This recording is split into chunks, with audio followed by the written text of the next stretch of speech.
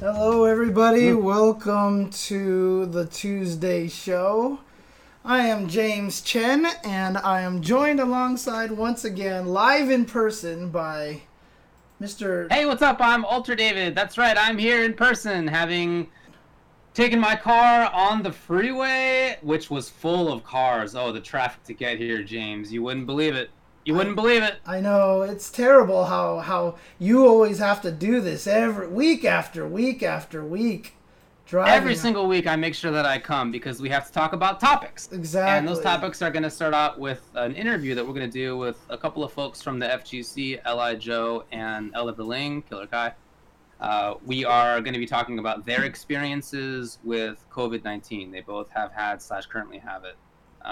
And we're going to also be talking about Mortal Kombat 11 with new aftermath, new characters, stages, all sorts of DLC stuff to talk about.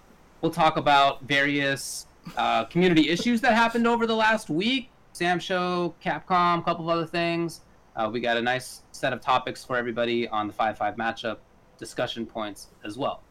That's right. But Mr. L.I. Joe, obviously on the East Coast, also back on his feet, back working and everything like that, and he has to get up super early tomorrow morning. So as opposed to starting with the topic as we usually do and then jumping to the interview, we're actually going to go straight to interviewing Mr. L.I. Joe directly, and we get to see a nice, let me see if I can pull him up over here. Where is my group? There it is. And pow, there we go. Mr. L.I. Joe, is he? Hey! Did he freeze on me? Oh my god, my Discord just went crazy. Oh no, that's just him. He did such a good job of freezing that you thought your Discord died. My Discord actually did die at the same time that he police squatted me there, but Genius. Wait, hold on. Can they see Cactar though? Or no, they can't. No. They can't. I'm just a total idiot right now. That's great. Yeah. Okay, you got it. All right. So just so the stream knows, I see a picture of Cactar. James's picture is Cactar, hence the. Yeah. Oh, that's why you did that. Gotcha. Now it makes more sense. I just don't look like a total idiot, I guess. I was kind of hoping it would be an in-joke between only you and me this entire time. But okay, fine. I haven't explained. Even James didn't get it. Yeah, I know. I didn't even think about what that was. Ow! Well, thanks a lot for coming on the show. Much obliged. Yeah. No, thank you guys very, very, very much. I've always this is a good opportunity for me to talk about it. I didn't really talk about it much. I kind of made some initial tweets to keep some people in the loop, and then I was just kind of like, I don't want to do this all the time. So I think this is a good opportunity. So I appreciate it, guys. Seriously. Yeah, I mean, it's just one of those things that, COVID obviously has been a big deal. It's affecting all of our lives. We're all still going through it and everything like that. And, I think I just felt like it would be a good idea to talk to people who have, obviously contracted it and have managed to succeed and defeat it, basically. And, just kind of talk about the things. Obviously, not everybody has been so fortunate. We've definitely lost some people already in the FGC, and many just loved ones in general to the disease and stuff. But, just... Yeah, we haven't been talking that much about it over the past couple of weeks because I know that, many people watch the show to not have to deal with that. And I totally get that. And for me, this is also a nice respite of not having to talk about it. Yeah. A little bit of escape. Exactly right. Yeah. But that said, I do think that it's really worth talking about for the reasons that you guys already addressed. This is something that obviously we're all dealing with, and you have dealt with it much more personally than I have or than James has. So. Yeah, I think we should just get to talking about it. Yeah. No, cool. Let's go. And by the way, you guys can ask anything. So don't feel like, should I say it? Just let it out. Okay. Then my first question is, how much do you love me, Joe? I mean, seriously. Oh my God, tremendously. David too. I'm a real big fan of you guys. Real big fan of David and James. I really am. All right. I love you so much, Joe. Come on. I mean, big fan of you guys. People don't even. That's actually a bit of lore, right? People don't know you as "I Love You, Joe" anymore. Yeah, that was my Kylera name. That was my first FGC name. I downloaded Kylera and I was playing Last Blade 2 and Samurai Showdown and SVC Chaos and KOF 2003 and 92 Oh, I used and to play 98. 2003. Sick. Yeah. How many people? Yeah. Also, how many people know about Joey Doubles? Just curious about that. The DDR days are kind of like, that's like, whew, Jesus. Honestly, not a lot of people. I didn't really play much, especially when I started playing fighting games more. Like, I didn't go to Chinatown to play DDR. Like, I'd play, like, a song with somebody, and they'd be like, oh my god, you can play it. Like, yeah, but I don't want to sweat. It's gross. I just want to play Third Strike. Oh, man. All right, so I guess let's start by talking about. Yeah. I'm just to say right up front, you're feeling okay now? I Before feel we have the conversation. completely fine. Yeah, totally back to normal. Like I said, I'm back to work and everything. Okay. Totally good. Now, Okay, have you actually had a follow-up test that shows that you are completely like cleared of it now? No, Okay. have not. So, my birthday was March 27th, so I got it before my birthday. So this was like, I want to say like March 23rd, 22nd or something along those lines. So it was when it first started getting like, wow, this is pretty serious, and there's no testing and no one can get tests. So the only reason why I got the test was because my brother owns the house. This is a basement apartment underneath my brother. My brother's girlfriend is a nurse, and she works in a hospital where there are confirmed cases. She works around them all day. Okay. So I got sick one day, and I went to the doctor, and they said, because she just went to the doctor truly hours before I went. The same doctor. So she got tested, and my brother was like, he lives with us. My girlfriend just came here, got tested, blah, blah, blah, blah. So they wound up giving me a test. But the idea for them to not I don't want to say waste a test, but after you do the quarantine, it's all over, they just say, no, that's it. Like, they're not going to give, again, I don't want to say waste a test, but since tests were so scarce back in the first week of April, the end of March, they weren't going to give me another test since they knew I already had it. I did my quarantine, and I actually spoke to the Department of Health. I didn't even talk to a doctor. I called the Department of Health just to make sure, because, my dad is 75, 76 or something, so the last thing I want to do is be around my dad, So I was calling the Department of Health, like I'm like, Dad, do not come here. Don't even call me on the phone. It's going to get through the wires. You're going to get sick. I was like, don't even think about me until 2 weeks. So, again, I called the Department of Health, and they just said, you did your 2 weeks? I said, yes, I did. I did, it was more than 2 weeks. It was probably, 17 days or 18 days, because you have to be symptom-free for 72 hours. You can't have a headache. You can't, sneeze. You have to be completely symptom-free. So after your 14 days, if you show symptoms on day 14, you just brought yourself another 72 hours of isolation. And so, unfortunately, I felt like shit the last day. I actually had a fever. It was this very small fever. It was like a 99.9 or something. But again, being around my dad and stuff, I was not taking any chances. Called the Department of Health. They said, nope, you got to wait 3 more days. Called the Department of Health again, and they said, you're good. And I was like, I don't have to get tested again? They're like, nope, you're good. They're probably not going to give you tests anyway. So as long as you did what you're supposed to do and you're good to go. I was like, okay, I hope so. Well, that was it. Let's take it from the beginning of it and just sort of go through the timeline. So how do you think that you got sick in the first place? Yeah, I have no idea. I really don't know. I work in probably the worst part of the boroughs when it was first starting. So my job is located in deep. I know you guys don't it's almost near Queens on Long Island. Now the whole spot, like Brooklyn, Queens, and some areas was very, very, very, very bad.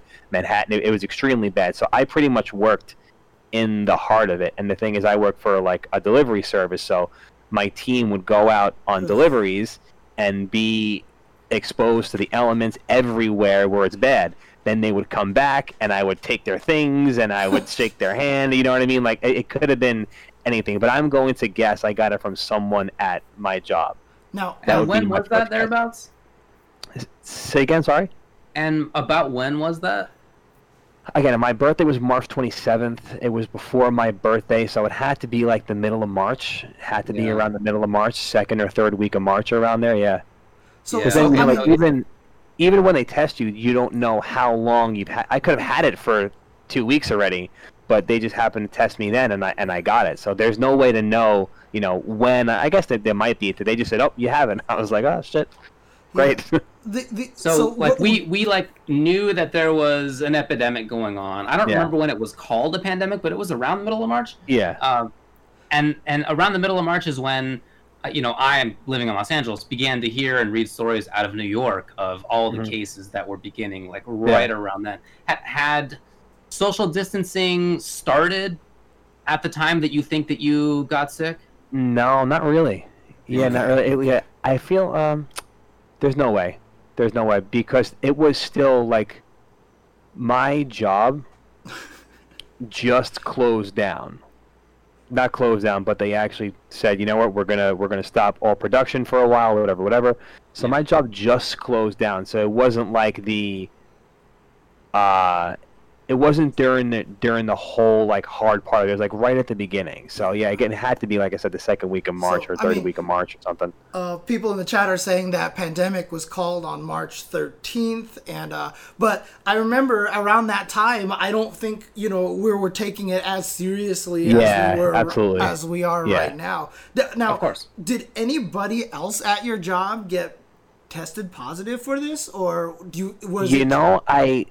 I don't know, only because when I was fine going to work, my job said, all right, everybody go home for at least 2 weeks. We'll figure it out. We'll keep in touch. So I was already home, and I didn't really talk to anybody when I got it. But when I did get it, the Department of Health told me to make sure that I call people that I was around. Right. So, of course, I called my direct regional director manager, and told them, like, hey, like, I was found positive. So then they started reaching out to people. So I don't know if anybody got... I heard, like, rumblings, and now, since it's still obviously a pandemic, I'm working again, but not...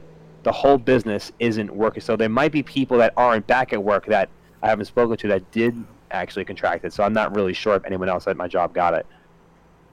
So when you began feeling sick, just take us through, like, the experience of feeling sick. What was it like? What were the symptoms? All that.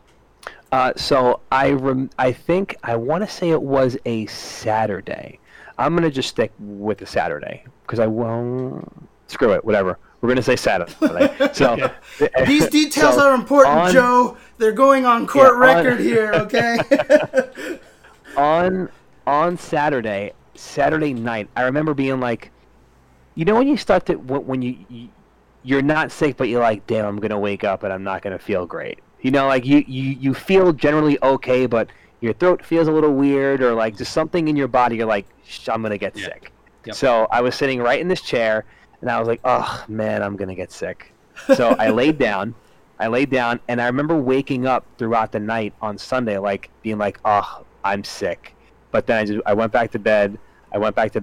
So I woke up, and this is the time where my girlfriend was still here. And I remember telling her, like, I don't feel good. My body hurt. See, there was no cough at the start. I wasn't coughing. My throat didn't hurt. My head was just killing me. And my body hurt. Like, from my waist down, hurt like never before. Sometimes you get body aches when you get the flu, whatever. But from my waist down was hurting so bad. So I remember I got up. I'm like, you know what? I'm going to get up. I'm going to go get us breakfast. I drove to McDonald's. I remember clear as I drove to McDonald's, and I remember being in the drive-thru, and I was like, I really feel terrible. Like, it just got worse. So I got the food, and I sat on my bed, and I couldn't eat the food. I ate a little bit of it. I closed it, and that was it. Like, I laid on my bed, and I had probably the worst headache I've ever had in my life. I didn't move. I laid in my bed, and I just didn't move whatsoever. My girlfriend went upstairs to get my brother because she was very, very nervous. Like, I wasn't moving. I was just staying still. Again, just crazy headache. My body was hurting. So my brother came downstairs, and he said, he just took his girlfriend to get checked. Let's go. So I remember getting up and being, like, really dizzy and stuff. Then I went to the doctor, and I had my head down the entire time. They tested me. They put the thing in your nose. They swish it around a little bit. Didn't really hurt that bad. It just feels like a little kind of weirdly uncomfortable. And and then that's it. I came back home, and again, just a crazy, crazy, crazy headache. So I didn't move for the entire time. The next day, day 2, I woke up, and my headache was kind of gone, but my throat hurt a little bit. And I was like, now my throat hurts a little bit. And then the next day, so the third day, the same thing. My throat hurt, and then I started coughing a little. And I'm like, oh, I'm coughing. And then they called me and said, yeah, you got it. So, and that was it. And then, yeah, but the thing is, like, people always say, you know, what were you coughing? Could you breathe? But I was like, no, I had, like, the headache part, had the fever and the headache. Then I had the sore throat. And then I had the cough and the sore throat. And the cough lasted for, I'll say, 3 weeks, 4 weeks. Like, I was coughing, and when I was trying to stream or make YouTube content, I was always, like, huffing and puffing and trying to clear my throat. And just, it was bad. It was bad. But just that one initial day was probably the sickest I've ever been. One of the sickest I've ever been, just for that one solid day. Huh. No. You didn't have the chest issues that we hear so often about, right? People saying that their chest feels like somebody's sitting on it. That wasn't your experience. No, and I have asthma too, but I didn't feel it. The only thing chest wise was if I would breathe deep. You know when you're in the pool for a long time and you get like waterlogged, I think it's called. It's like a weird feeling, like when you breathe in after being in the pool. Yeah. It like messes with your lungs a little bit. That's what I felt like. I'd breathe in, and I would have to cough. Like if I was like. The deeper I got, the more I'd have to cough. Yeah. And then even just like staying still or talking or laughing or anything where it would like expand or contract my lungs, I felt like I would have to cough. And it wasn't really coughing like I was coughing something up. It was coughing because I couldn't breathe. You know what I mean? Very, very weird. Yeah, very, very, very weird feeling. But yeah, the first day, excuse me, the rest of the time it was just a constant like.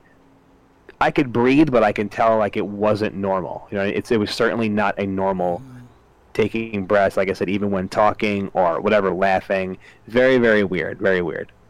So what was going on with lower body pain? I don't think that I had heard about that symptom before. Oh man, yeah. my legs were like. It was like the flu. You ever get the flu and like your body aches a little bit, like your back hurts and things like it was felt just like that. But from my waist down, my legs, like my thighs, it just felt like everything was sore. Like I ran 13 miles and then, you know what I'm saying? Then I just stood still. Everything from my waist down was just aching and hurting. It was not great. Now, so obviously, like one of the things that always like concerns me. So you were around your girlfriend, your brother. They're okay, right?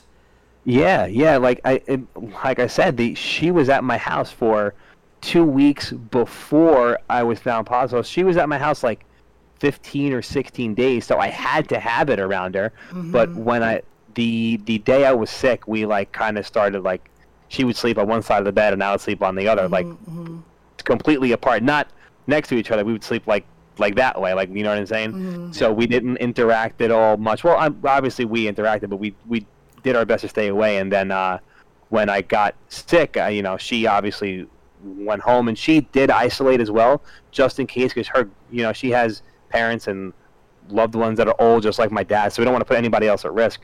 So she went home. I'm not sure. I don't think she got tested, but she just said, you know what? She made some calls and they said, just act like you have it, just in case is the best thing to do. And they were telling a lot of people to do that. They actually did tell somebody at my job. They said, if you were around somebody and you feel sick, act like you got it. That's it. Just act like you got it so you don't spread it or anything. She says in the chat that, she was asymptomatic, but she actually lost taste and smell for a little bit. Yeah, that's like an early symptom too, I think, the taste and the smell. Because that's always one of the terrifying things to me, right? Because like if you're sick like that, obviously loved ones can't really take care of you because you don't want them to catch it. So I mean, it really is just you have to just be there by yourself, kind of suffering through it and trying to make sure that you can, fend for yourself in those kind of situations. Yeah, it's when I spoke to the Department of Health, because after I got it, they contacted me and they asked me about my living conditions. They said, who do you live with? Where do you live? All these other kind of crazy questions. And I told them I live with my brother, and they asked me 1,000 questions about where is he, what's the distance between us, is it the same entrance, do you guys share a bathroom? I'm like, no, it's completely, he lives upstairs, I live downstairs, and they were like, that's probably the best condition you can have right now, because if you need something, he's upstairs. So what they would do is, when they would cook dinner, they would just leave me a plate at the steps, and I would just go to the steps and take my plate, and I would eat it right here, and then I'd bring the plate back, and it was even paper plates. I'm like, don't even give me a real fork. Like, give me a paper plate, you know what I mean? Like, whatever. If there's anything you do give me, I'll put it back on the stairs. Even my dad would buy breakfast, and he'd leave it. He'd, like, scream my name. I'd open the door. I'd look up, and he would throw me, like, loaves of bread and stuff down the stairs. Yeah, even on my birthday, they had a cake, because I actually had it on my birthday. So they opened up the door, and they were on the stairs with a cake, and they were, like, FaceTiming my dad, and I was, like, staying really far away from them, like, hi, everybody. Thanks for the cake. They left the cake on the steps, and then I brought the cake in here, and I ate it. Nice. Oh, man. So they were okay the whole time then, your brother? Yeah. Everybody, cool. Nobody that I was around, thankfully, got it. Thank God. Yeah. I mean, we're going to talk to Oliver a little bit later on, but I mean, the amount of people that we've heard of caught it and then just been around other people, I'm honestly feeling like there are so many more people that are asymptomatic than we know, you know? Yeah, absolutely. So I just feel like, gosh, the numbers that we have, if we had the ability to test everybody, I mean, after this whole thing is done, I feel like they need to just test everybody to see if they've had it at some point in time. Because I know there is a test that can do that. And just so we can get, like, accurate numbers, I mean, you know, because it's kind of scary. Yeah, that's what's happened with previous pandemics, to kind of figure things out afterward. And I'm sure that'll happen in this case, too. Yeah. So, you know, you're not the only person that we know who had it in New York, other FGC folks as well. Did you know Blue Jay? Yes, I did know Blue Jay, yes. Yep, I didn't know. Yeah, I've known him for a while. He was, like, around CF a little bit back in the day, in the day.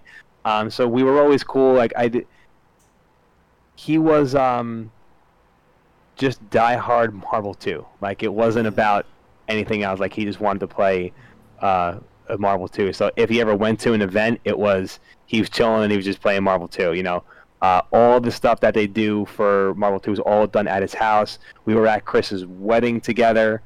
When Chris Matrix got married, he was there. I was there with him. It was weird, you know. It was that's when I started. I don't want to say that I got nervous, but it's like, yo, this guy that I've known for a long time, like, he has it, and he's no longer here, but, like, I'm still here. It's a very, like, weird. It's hard to explain. It was a little uncomfortable. I was talking to Yipes about it. It's weird. It's very, very, like, I don't want to say that could have been me, but then you get those. Your mind cannot help but think that way. Like, you really don't have a choice. It's just the way the mind works. So I'm just like, damn, like, that could have been me. Like, after that happened, and I started seeing I never really considered it like I was a survivor or anything like that. Because people had it way worse than me. People were in the hospital for weeks and on machines, and they can't breathe. I was just locked in my apartment playing video games, streaming, and coughing. You know, like, I got it, but I just feel like it's almost like I didn't get it, even though I did have it. You know, I just didn't have that severe case where I was stuck in the hospital for a week. So it makes me feel really, really weird thinking about other people that had it and the difficulty or not even being here anymore. And I'm, you know, like, I managed to, thank God, you know, get over it. But seeing numbers and cases, and it's like, holy shit, one of those is me. Like, I'm that one. Like, at the end of it, that's me. 0-1, that's me. It's just a very, very weird freaking feeling. And it's, I don't know, really hard to explain, especially, like, again, when you know someone who's involved in the same thing, who grew up playing the same games, who knows the same people, the same community, and, like, he's no longer here. It's, God, it's weird. It's very weird. I mean, does it kind of, do you feel like you have, like, a different outlook now on life? Does it feel I would say maybe not. I've always had this outlook, honestly. That's why in my life, when my mom passed at a younger age, like everything in my life, I don't want to say rolls off my shoulders, but I know the value of being able to wake up tomorrow and, just always have a good outlook on things. Just try to be a good person and just try to do the right thing and just live your life the best you can while you can, because unfortunately it's not the same case for everybody, So it was just like another like, hey man, like don't forget, don't forget. That's all. Okay. Yeah, I mean, I think it's reasonable to think of yourself as being a survivor, and it's not just about the physical aspect of it, right? There's obviously physical suffering with it, but yeah, I would imagine, not being in that position, but I would imagine that along with that, sort of naturally comes also a sort of mental attack as well, right? I mean, you are one of those stats, and one of our friends, did pass away. I don't know. How are you taking it mentally, emotionally? Is it tough? Yeah, no, it wasn't too tough. That was the hardest part. Me having it, the hardest part was hearing about Blue Jay passing. That was easily, without a doubt, that was worse than being sick or having a fever or coughing. It was easily because, like, again, like you just said it, like you have to mentally take that in. You know what I mean? Like, and then be like, holy shit, like I had that, like that could have been me. What if it was me? What if I die? Then you start thinking about everybody else. What about my family? What about my friends? Then holy shit, I had it. He might have had a pre-existing health issue. My dad has a heart problem. Holy shit, my dad's gonna, your brain just starts going completely crazy. That was, hearing about Blue Jay was the worst part of having it, easily. Yeah. Yeah, I mean, that was tough for everybody, Yeah. I didn't have the sickness, and I didn't know Blue Jay very well, but I still know lots of people who he knows. Right. Yeah. And yeah, I mean, rest in peace. That's terrible. I mean, some people in the chat were mentioning this, but I mean, obviously it's not one of those situations where you want to be like, you guys are stupid or anything like that. But there's some people out there who really do still think that this is a hoax or that this isn't a real kind of situation. Yeah. And if you had a message for them, like what would you want to tell them? Whew, damn, James, that was a good one. Because look, well, you're L.I. Joe. You inspire a lot of people. Okay, you are known. You are like I said this in a tweet. If anyone was going to catch it and recover and make it a feel good story, it was going to be you, right? So, because I mean, you did put out the tweets with the birthday and all this stuff like this, and you had all this emotional support and everything. But as a figure, as an inspirational person in the community, what would you tell the FGC, the other gamers out there who may come across this interview, and the other people that may come across this? Yeah, I would just say, like, to David's thumbs down, like, this needs to be taken seriously. Like, I understand that it sucks being locked in your home and not being able to do things, and people are thinking about, oh, what's my summer going to look like? Like, screw your summer. Don't you want to live the rest of your life? Like, like, who cares about a stupid summer? Who cares about going to the gym or, you know what I mean? Like getting your hair cut, like these are like really, really trivial things, as opposed to being able to live your life and see what happens in your future and see what happens to the world and see what happens to video games or fighting games or the community. Like, that will disappear if we don't take this seriously. Like, it'll disappear for you, or anybody if we don't really take this seriously. That's why I agree with events stopping, and I agree with what's going on. Like, I really do. I have a paper.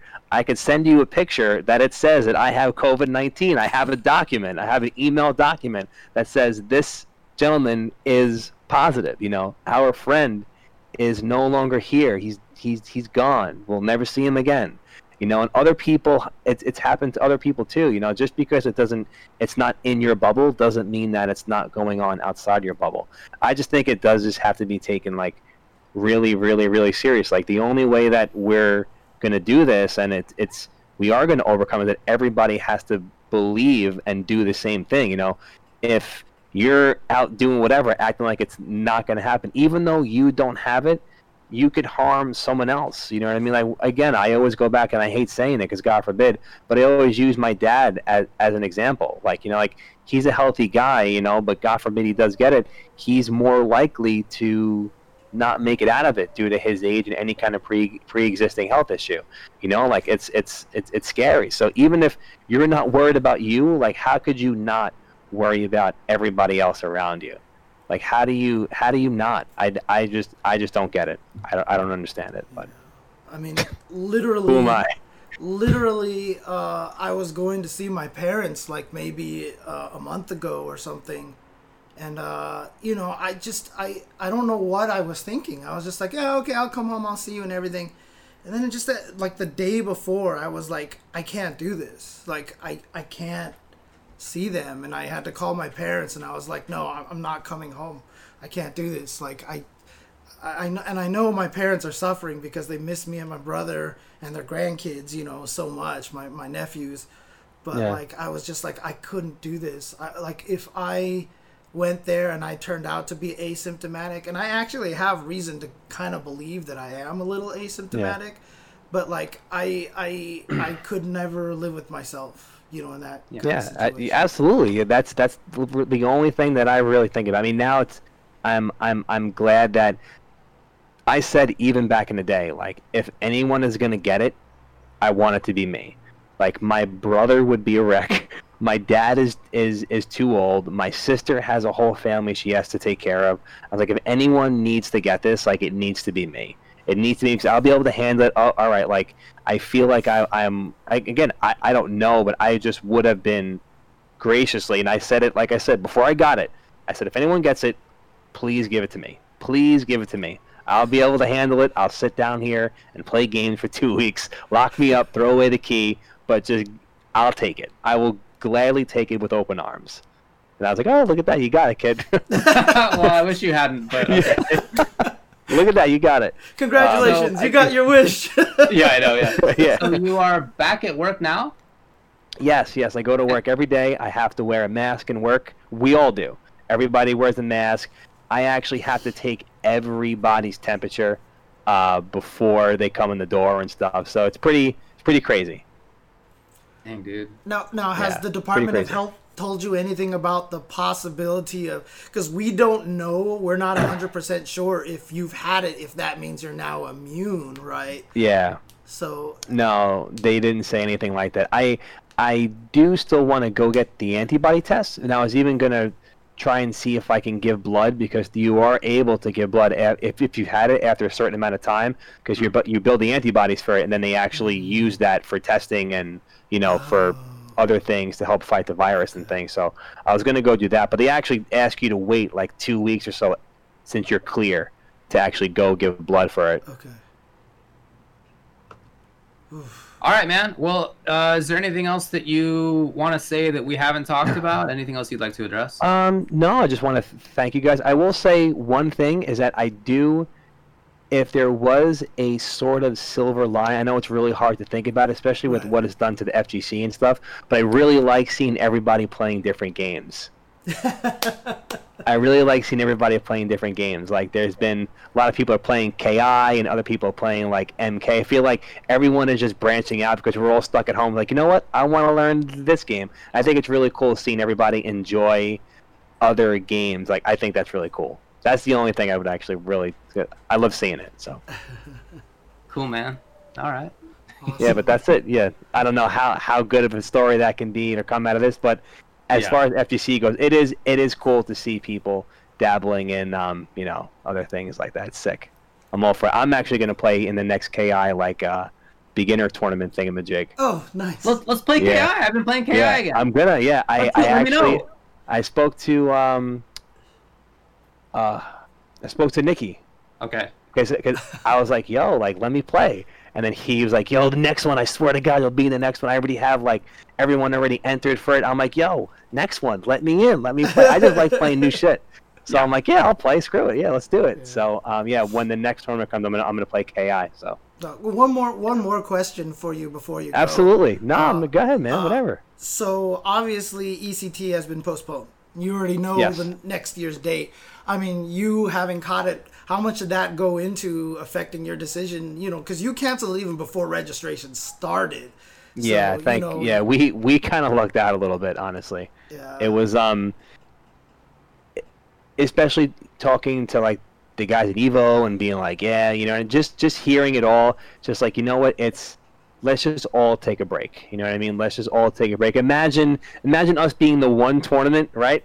Even if it is October. Imagine being the one tournament and you're like, oh yeah, I went to ECT and I got COVID. And it's just not, you know, it's not worth it. It's really not worth it. I think it's a good idea just to chill for a year, let everybody play, everybody dabble in their different games and stuff, and then we'll reconvene in 6 months or whatever next year, and then hopefully it'll be, you know, like a bigger, better, and brighter, you know, future for FGC and people and everything else. Yeah. All right, dude. Well, again, thanks a lot for coming on. Yeah, of course, man. Get some sleep.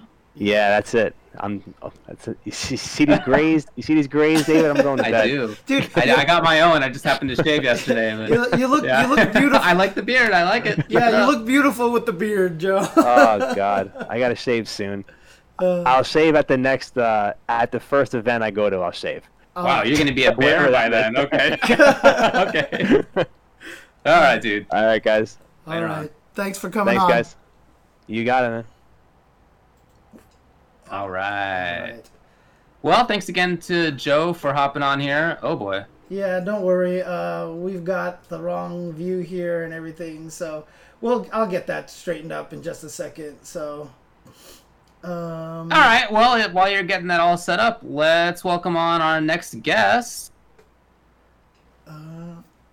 Oliver Ling. Okay, there we go.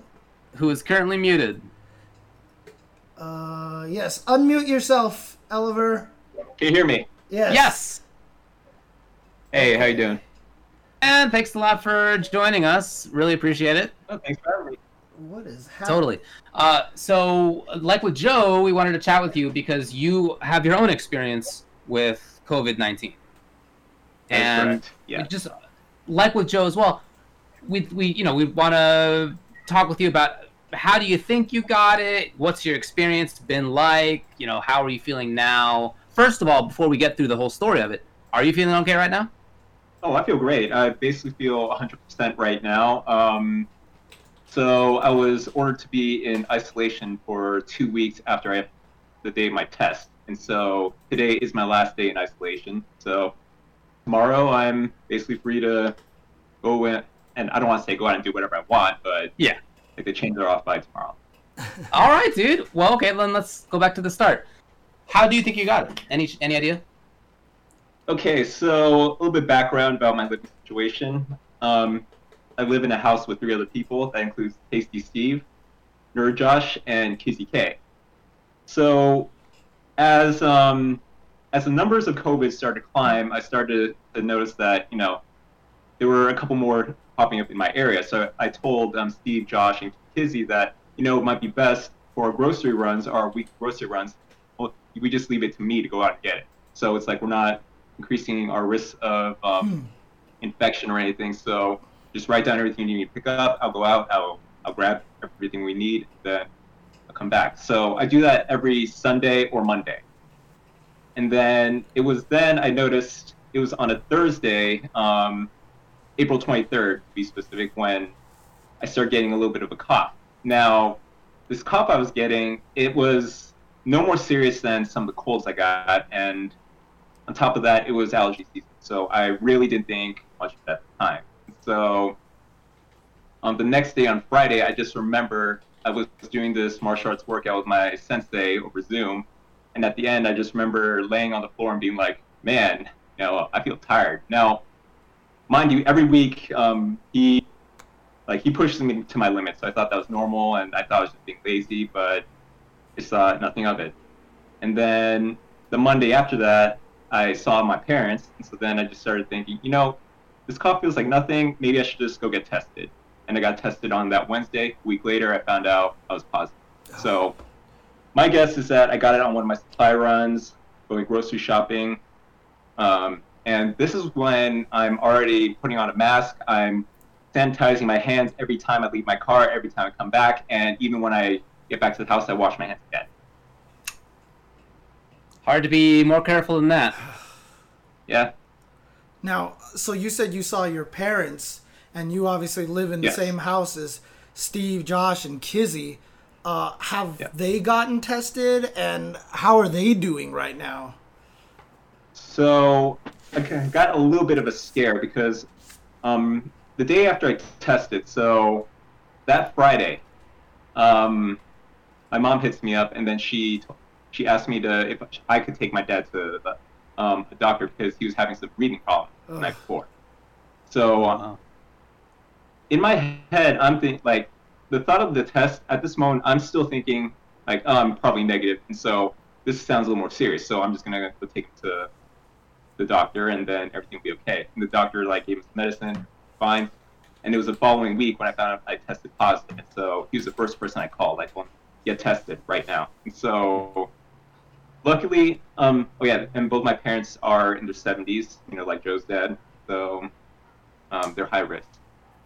And I just got word back a few days ago that my dad tested negative. So I got blessed with that. And he also tested negative for antibodies, so he's never had it. Okay. But also rules out the possibility that I got this from my parents.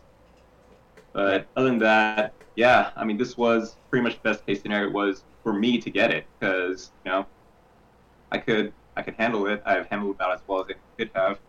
And the worst symptom I've had was like really just a cough and a little bit sensitivity to anytime I would eat something hot, the steam would tickle my throat and I'd start coughing. Like that's kind of a new feeling, but the cough still is, it's a lot weaker than even the weakest cold I've ever had. Okay. Really? Yeah, Wow. I mean, this is the whole thing, right? So what about Kizzy, Josh, and Steve? Have they gotten tested at all? So today's my last day of isolation. Tomorrow I've already scheduled for myself to get tested again. And Kizzy, Josh, and Steve are all coming with me. We're all going to get our tests like at the drive-thru. Right. As a little bit of backstory, here in Los Angeles, where they are as well, the government has made it available, free to test, and you can schedule testing if you'd like to. My understanding is that they're more likely to give you those tests earlier if you are experiencing symptoms. But if you're not experiencing symptoms, they'll still give you the test. You just got to make an appointment. So is that what they did? Yeah, I mean, I had a cough, and so that's already symptoms. So technically, I was online. For you, for sure. Yeah. And then in the house, Josh had a cough around the same time I did. So, yeah, there's a good shot he has it. I haven't noticed anything with Kizzy or Steve, but yeah, we're all going to get tested tomorrow. And so the testing process, it's a little different from the one Joe did. So we drive up to a tent, they check us in, and then we drive up to the next tent where they will give us these testing kits. Inside is the test tube and a cotton swab, and then instead of going through your nose, we swab the back of our throat after doing like 3 really heavy coughs. And so then we put the cotton swab into the test tube and just drop it off in a bin on our way out, and the whole thing takes like 5 minutes. Wow. And are you and your housemates like interacting at all, or how are you navigating that?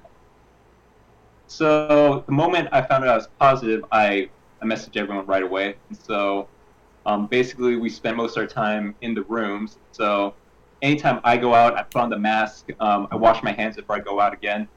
I also brought out all the disposable utensils and paper plates and everything because I'm not using any of the regular dishes.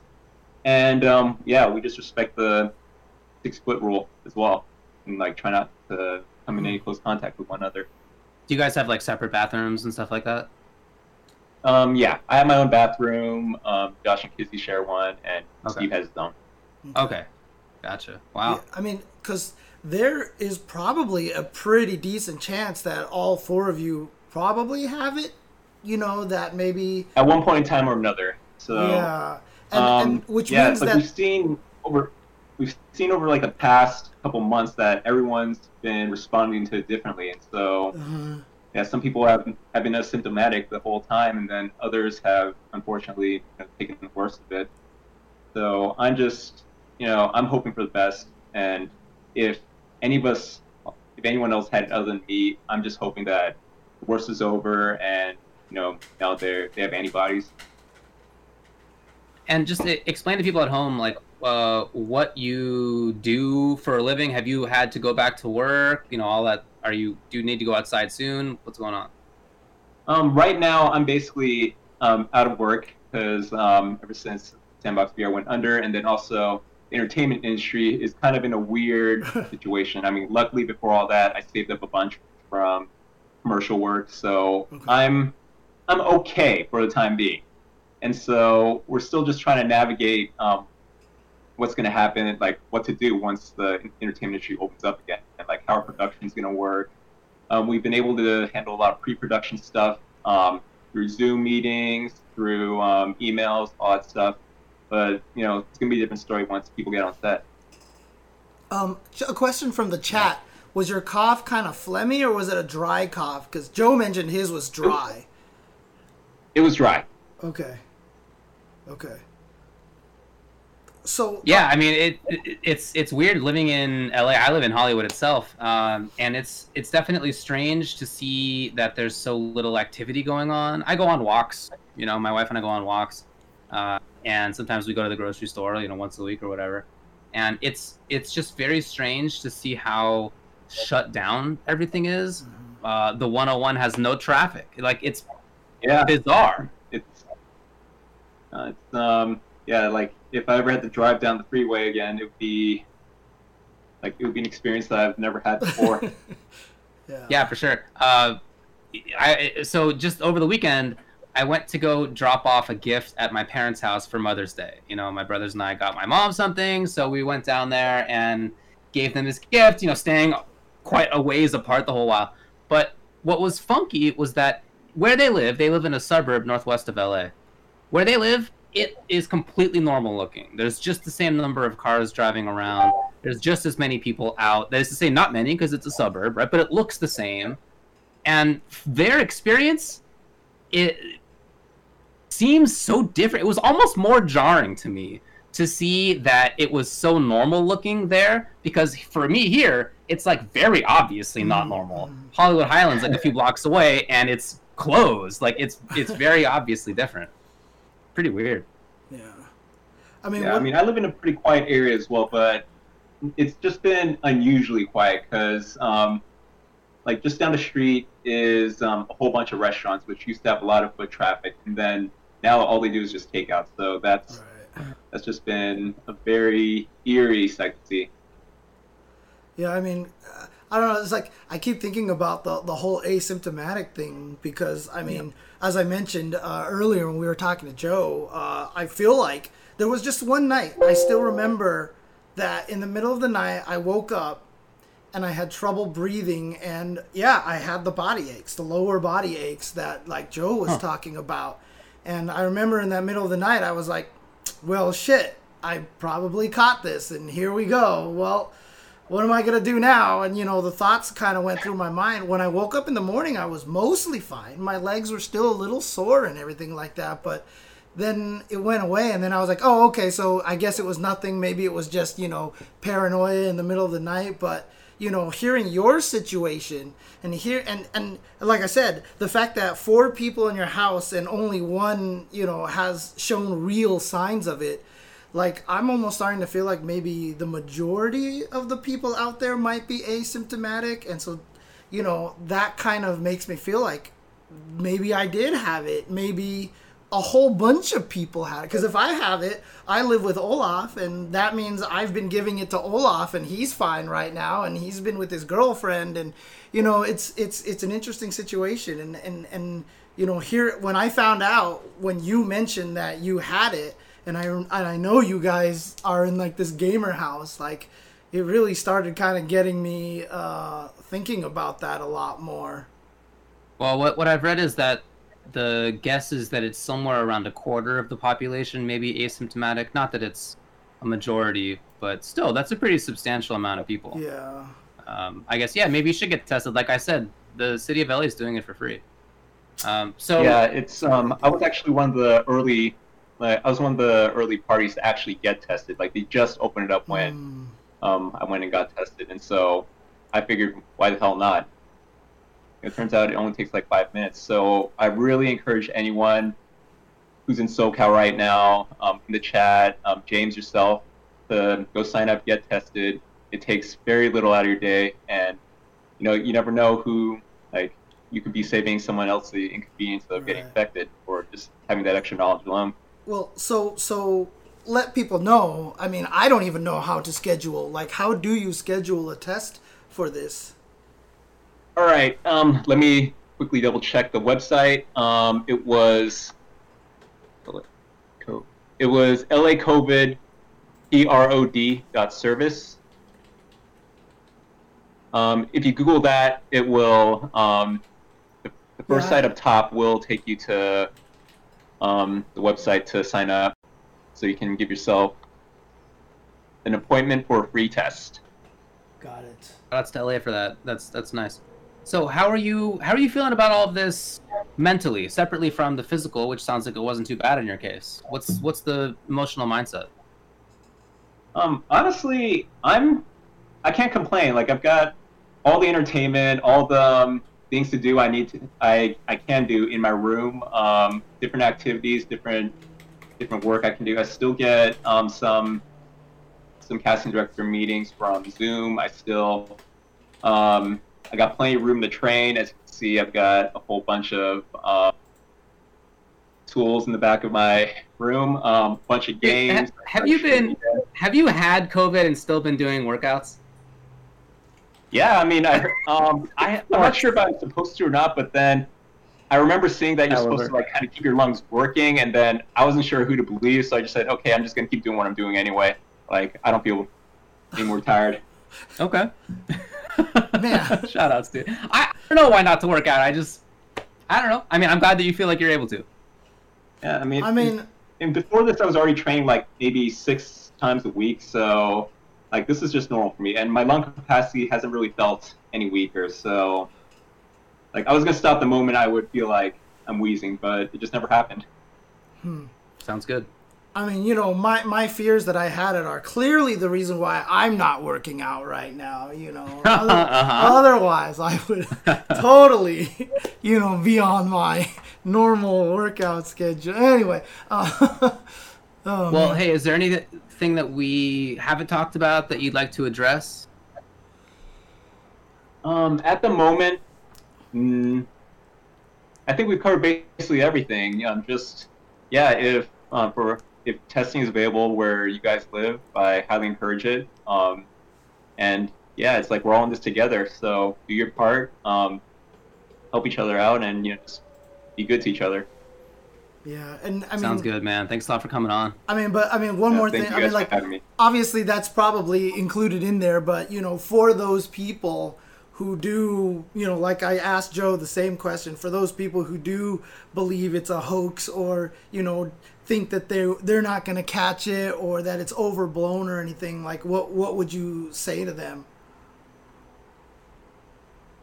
Specifically, the ones who think it's a hoax? Yeah, or just, that they're not taking it seriously.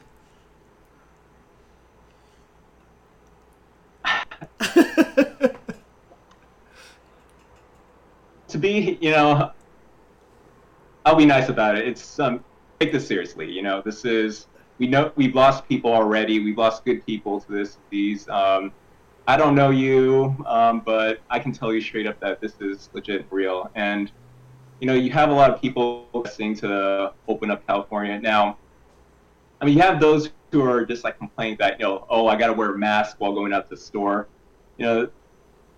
Yeah, those people, can fuck off for all I care. But, you have people who legit, they got bills to pay, they've got kids to feed, like that stuff. I feel for them.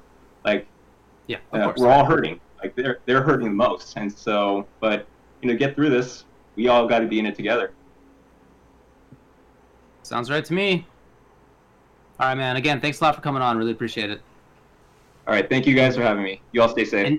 Enjoy being released from the quarantine tomorrow. All right. Thank you. Appreciate that. I'll take care. All right. Well, thanks again to both those fellows for coming on. That was really nice. Good to hear their perspectives. Oh, yeah. They're not the only people that we know who have had it. I'm sure you know people as well. I know people in my outside of FGC life too. I know other FGC people who have had it.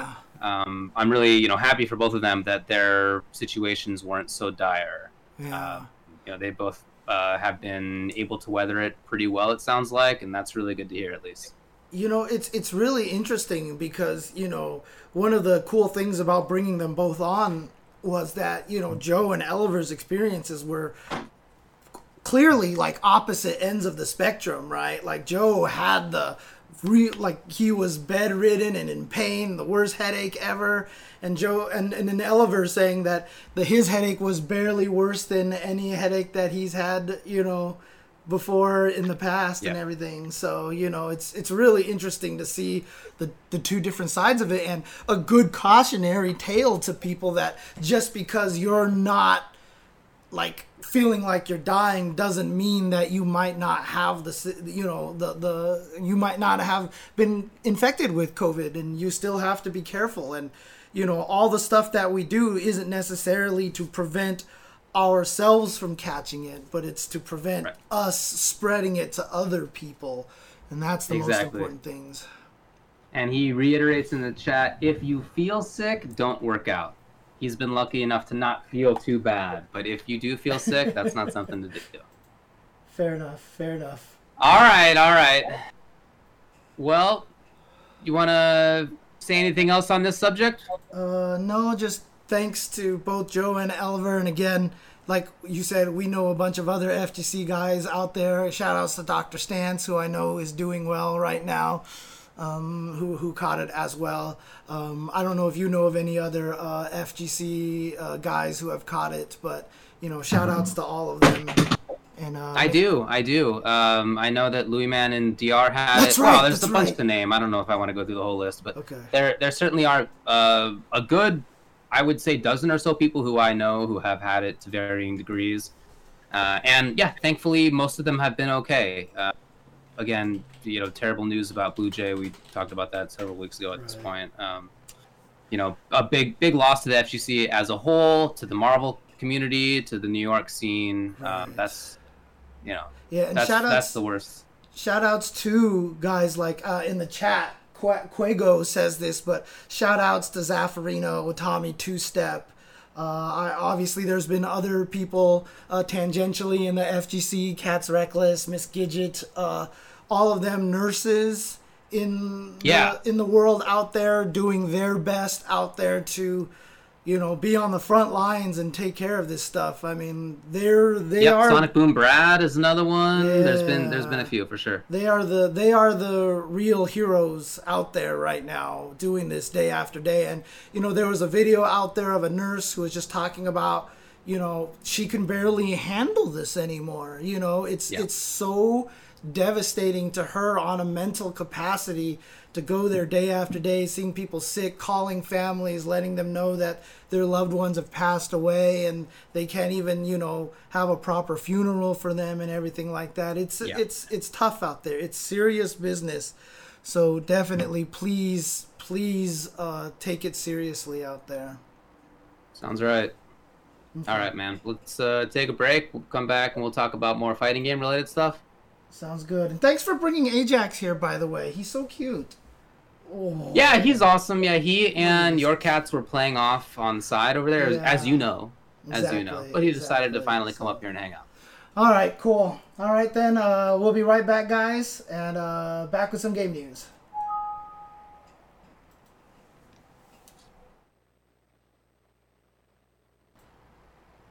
All right, everybody, welcome back to the Tuesday show here on twitch.tv/UltraChenTV. Let's keep going with some game news. All right, well, let's get to the next topic up here on the top, and that is going to be Mortal Kombat the 11th, which has a new update coming out. It'll be Mortal Kombat 11 Aftermath. Mm-hmm. And now, last week on the show, we talked about the fact that the next day, there was going to be some announcement. We didn't know what it was. We speculated.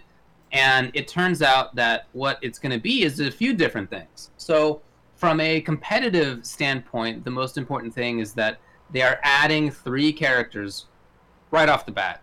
Shiva, Fujin, and RoboCop are all coming in. That's right.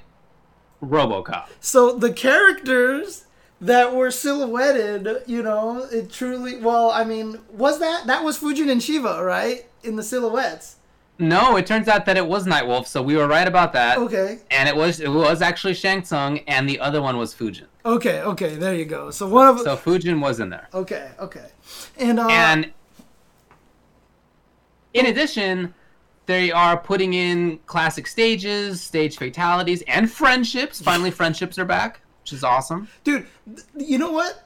Friendships right now, I will say, because we've obviously said this about the fatalities with the improved graphics, like it makes it harder to, you know, to take some of the fatalities, but the friendships with the improved graphics, because I'll tell you, man, that Kano barbecue looks pretty good, dude.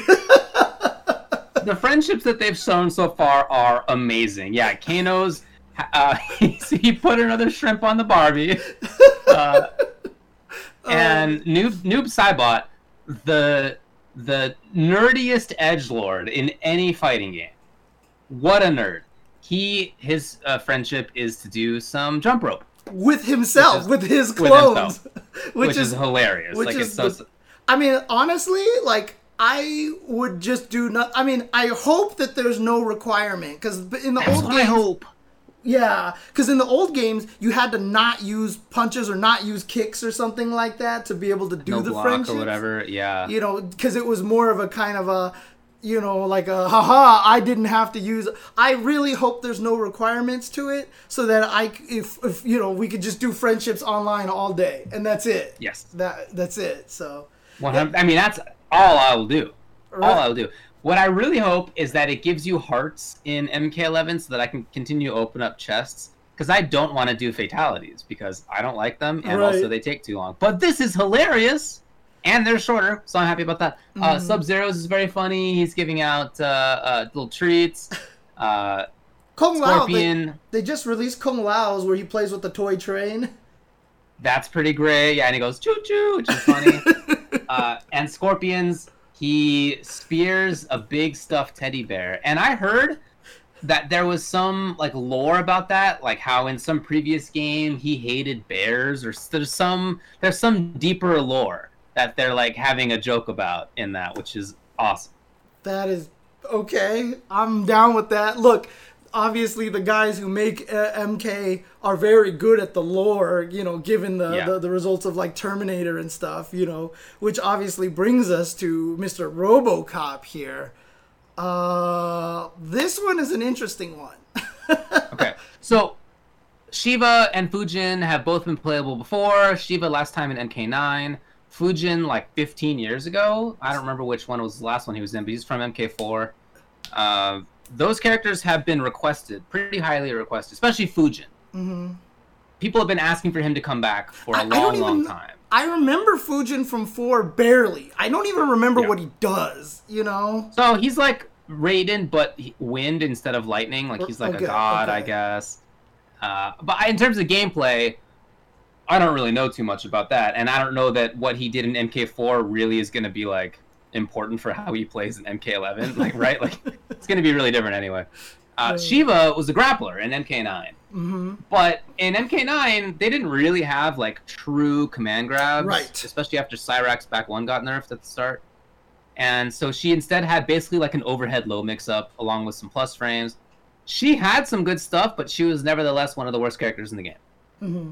But so now that MK has good grapplers, like they really have good command grabs, I'm really curious to see how Shiva comes out like that. There's a little detail that was on IGN that said that she's gonna have the standing grab and crouching grabs again. Okay. So I don't know. I mean, maybe that's good, especially in a game where crouch blocking gets you grabbed by highs and lows. I mean, I don't know. Well, I guess we'll see.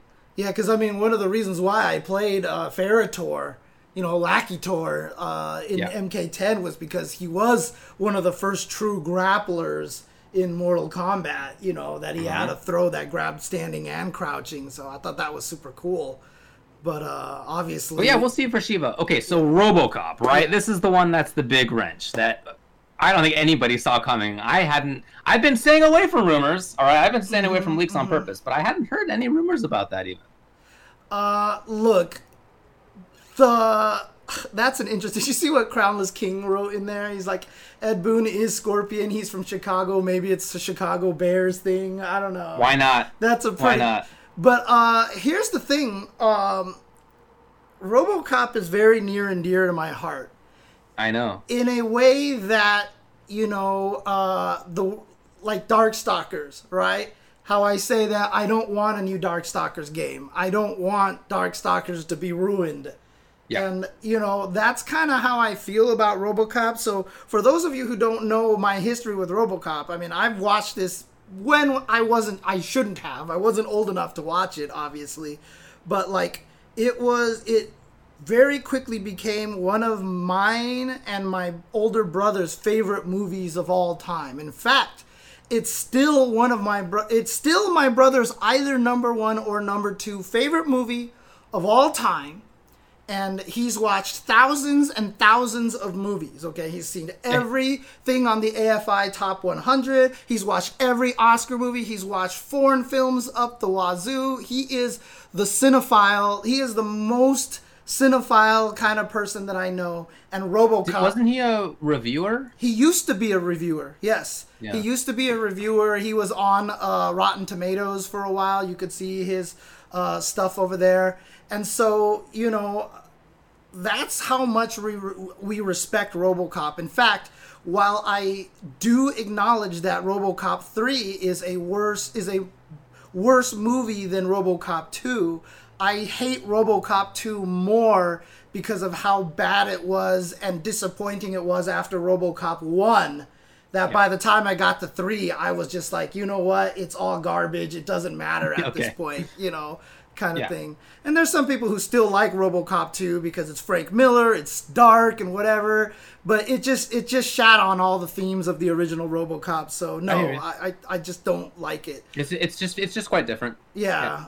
And but again, see, I can talk about this forever. I can talk about the TV show. I can talk about the fan remake. I can talk about... I haven't seen the new reboot because I just didn't even want to bother with that, you know. Same with me. And so Same with me. There's so much about RoboCop that's near and dear to my heart. And if you watch it and just think it's a funny action film, you're missing so much. There's like so much subtlety, satire, depth, like everything about that movie is great.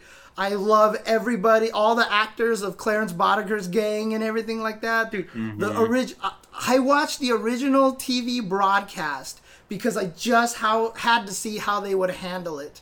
And I think it might be on the Criterion Collection, RoboCop, which, by the way, is another indication of how, revered this movie is that Criterion has it. But the original, like... broadcast, like, you know, the guy robbing the convenience store was like, F me, you know, the whole time, all the time. And in the TV broadcast, they audio dubbed him that when he sees RoboCop, he's like, why me?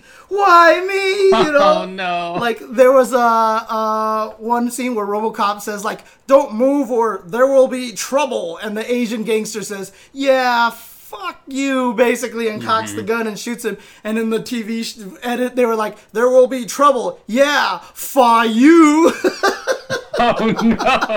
That's actually pretty genius, though. Yeah. There was when Dick Jones is yelling at Bob Morton in the bathroom, he's like, and once they even called me, and like he says like some terrible slur, and in the TV show, he's like, once they even called me a lot worse. That's great, dude. And the best one was the very end where Clarence Boddicker is being chased by Officer Lewis, and he runs into the toxic waste monster and splats him all over the window, right? Yep. And the best one is like, this is how it goes. He's sitting there driving. They show a scene of Clarence Boddicker look back at Lewis chasing him. He turns around and goes, ah, like this. And then he slams into the toxic waste guy who splatters all over his window. And then he drives into a crevice and crashes there. On the TV edit, I have no idea how they did this. But they show him driving the car. And then they see the toxic waste guy. Instead of him splatting into him, he swerves out of the way. So there was like an alternate take or something that they used. He swerves out of the way. Then they cut the scene of him looking back at Officer Lewis. like he's looking back at the toxic waste monster, and then he looks for it and goes, ah, and then drives into the crevice. Like, wow. I was like, what the heck? Like, it was crazy. But, I mean, again, that was like 15, 20 years ago. I still remember all of that because of how much, you know, RoboCop means to me and my brother. And so seeing that he's going to be in this game, like you joked with Joe, the stiff animations will work at least, but I just don't know if I can picture him doing jump combos or seeing him get fatality'd and stuff. I don't know. It just seems kind of weird to me, you know? I agree. I agree, to be honest. I think that they'll probably make him a fun character because I think that they do a good job of that. And I think that his animations will probably be good because although they have gotten better at animations, they're clearly great at stiff ones. And that's going to be what the character's like, I'm sure. Mm-hmm. I mean, yeah, like... But I'm a little bit worried because, the original movie is such a good satire and, like, an important movie. And I just watched it again after they announced this. I rewatched it online. And it was just as good as I remember it. I mean, it's really a really good movie. There's a lot of depth in it. And so when it comes to his...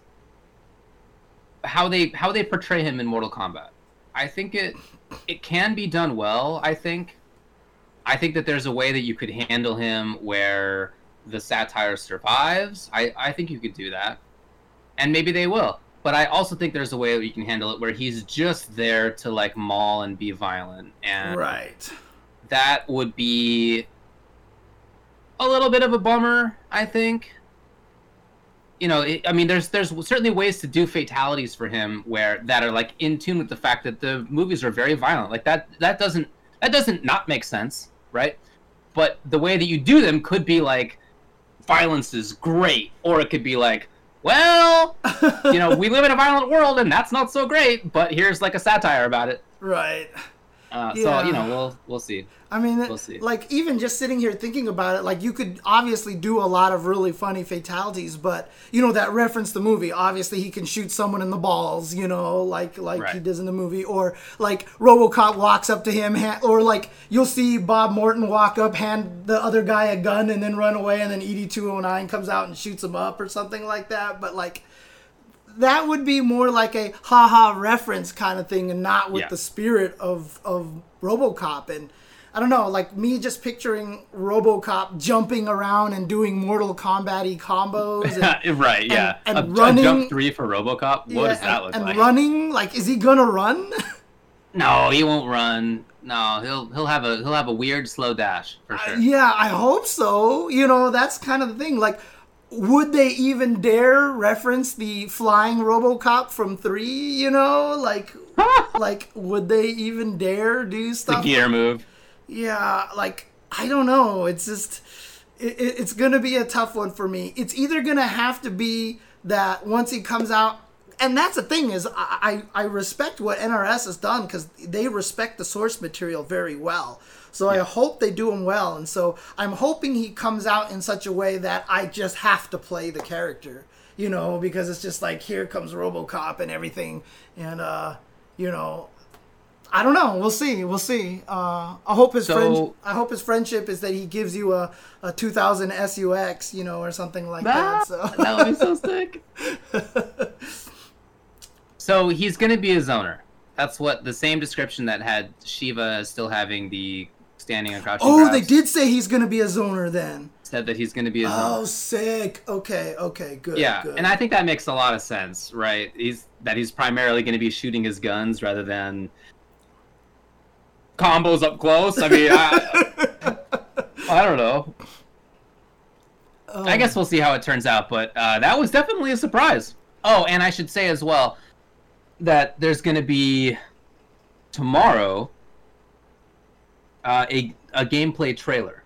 Yes. And that trailer has there's currently a thing up on YouTube where it's like you can put a video live-ish in the sense that you can click on the link for it and then they'll say like this is starting at 6 a.m. in the morning. And that picture, that's the thumbnail essentially, has all three, Shiva, Fujin, and RoboCop. So I assume that will have gameplay for each one of them. But, you know, we'll see what turns out with that. And then in addition, there's a story expansion. Yeah. That's the first time that they have done a story expansion in one of their games, and it seems pretty big. I mean, it seems like it is pretty, as much in depth as the story mode that the game launched with is how it seems. Right. And there's a little preview clip that's floating around there on the internet that they put out that was kind of cool. And it has Fujin, and there's a whole new storyline. And Shang Tsung almost like trying to come out and save the universe now from Liu Kang and Raiden or something. If Liu Kang messes with time too much or something, I think that might be the start of it, but yeah, who knows, right? Seems actually pretty cool. I mean, some people asked in the chat if this would get me to pick up the game again. The worst part about it is, like, in my mind, I've never actually dropped the game. That's the problem. Tekken, this game, Soul Calibur, every one of those games. In my mind, I haven't actually dropped the games. I've just been playing other stuff, and it's just rough. Now, man, I know the feeling. I haven't played the game in a few weeks. I've been playing KI and SF5. Yeah. And I heard some people saying that they don't like the cost of it. That there's some... Okay, right.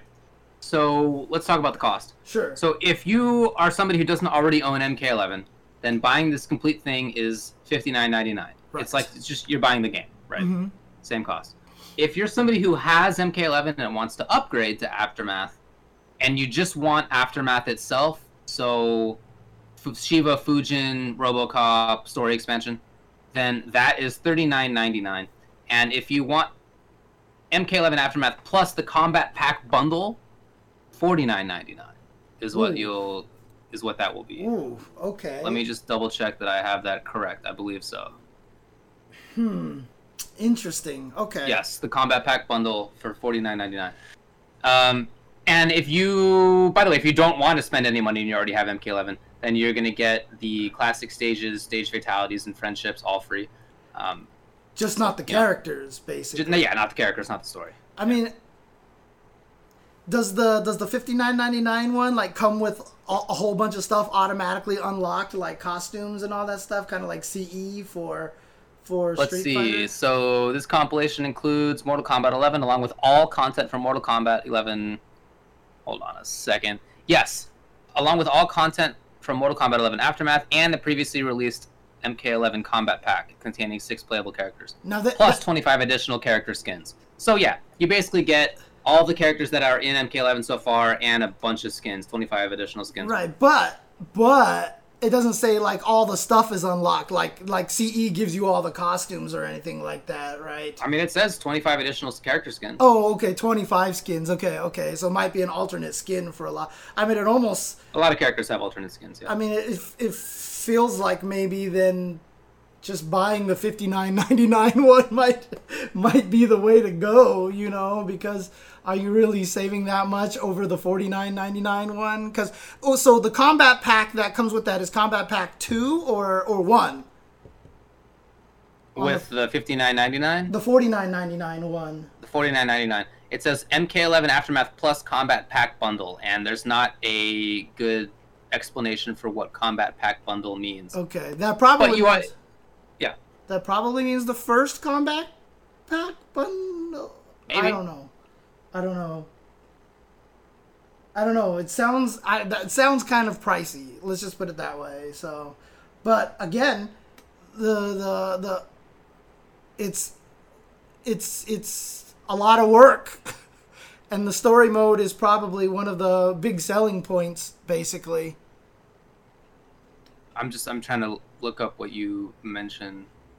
Oh, because the thing is, so I think this means that there's a new Combat Pack and that you're gonna get the characters involved. If you buy the $40 expansion, doesn't that come with the characters or no?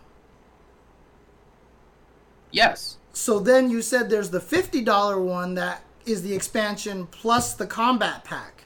Oh, right. So Combat Pack bundle, which I assume means that there's new stuff.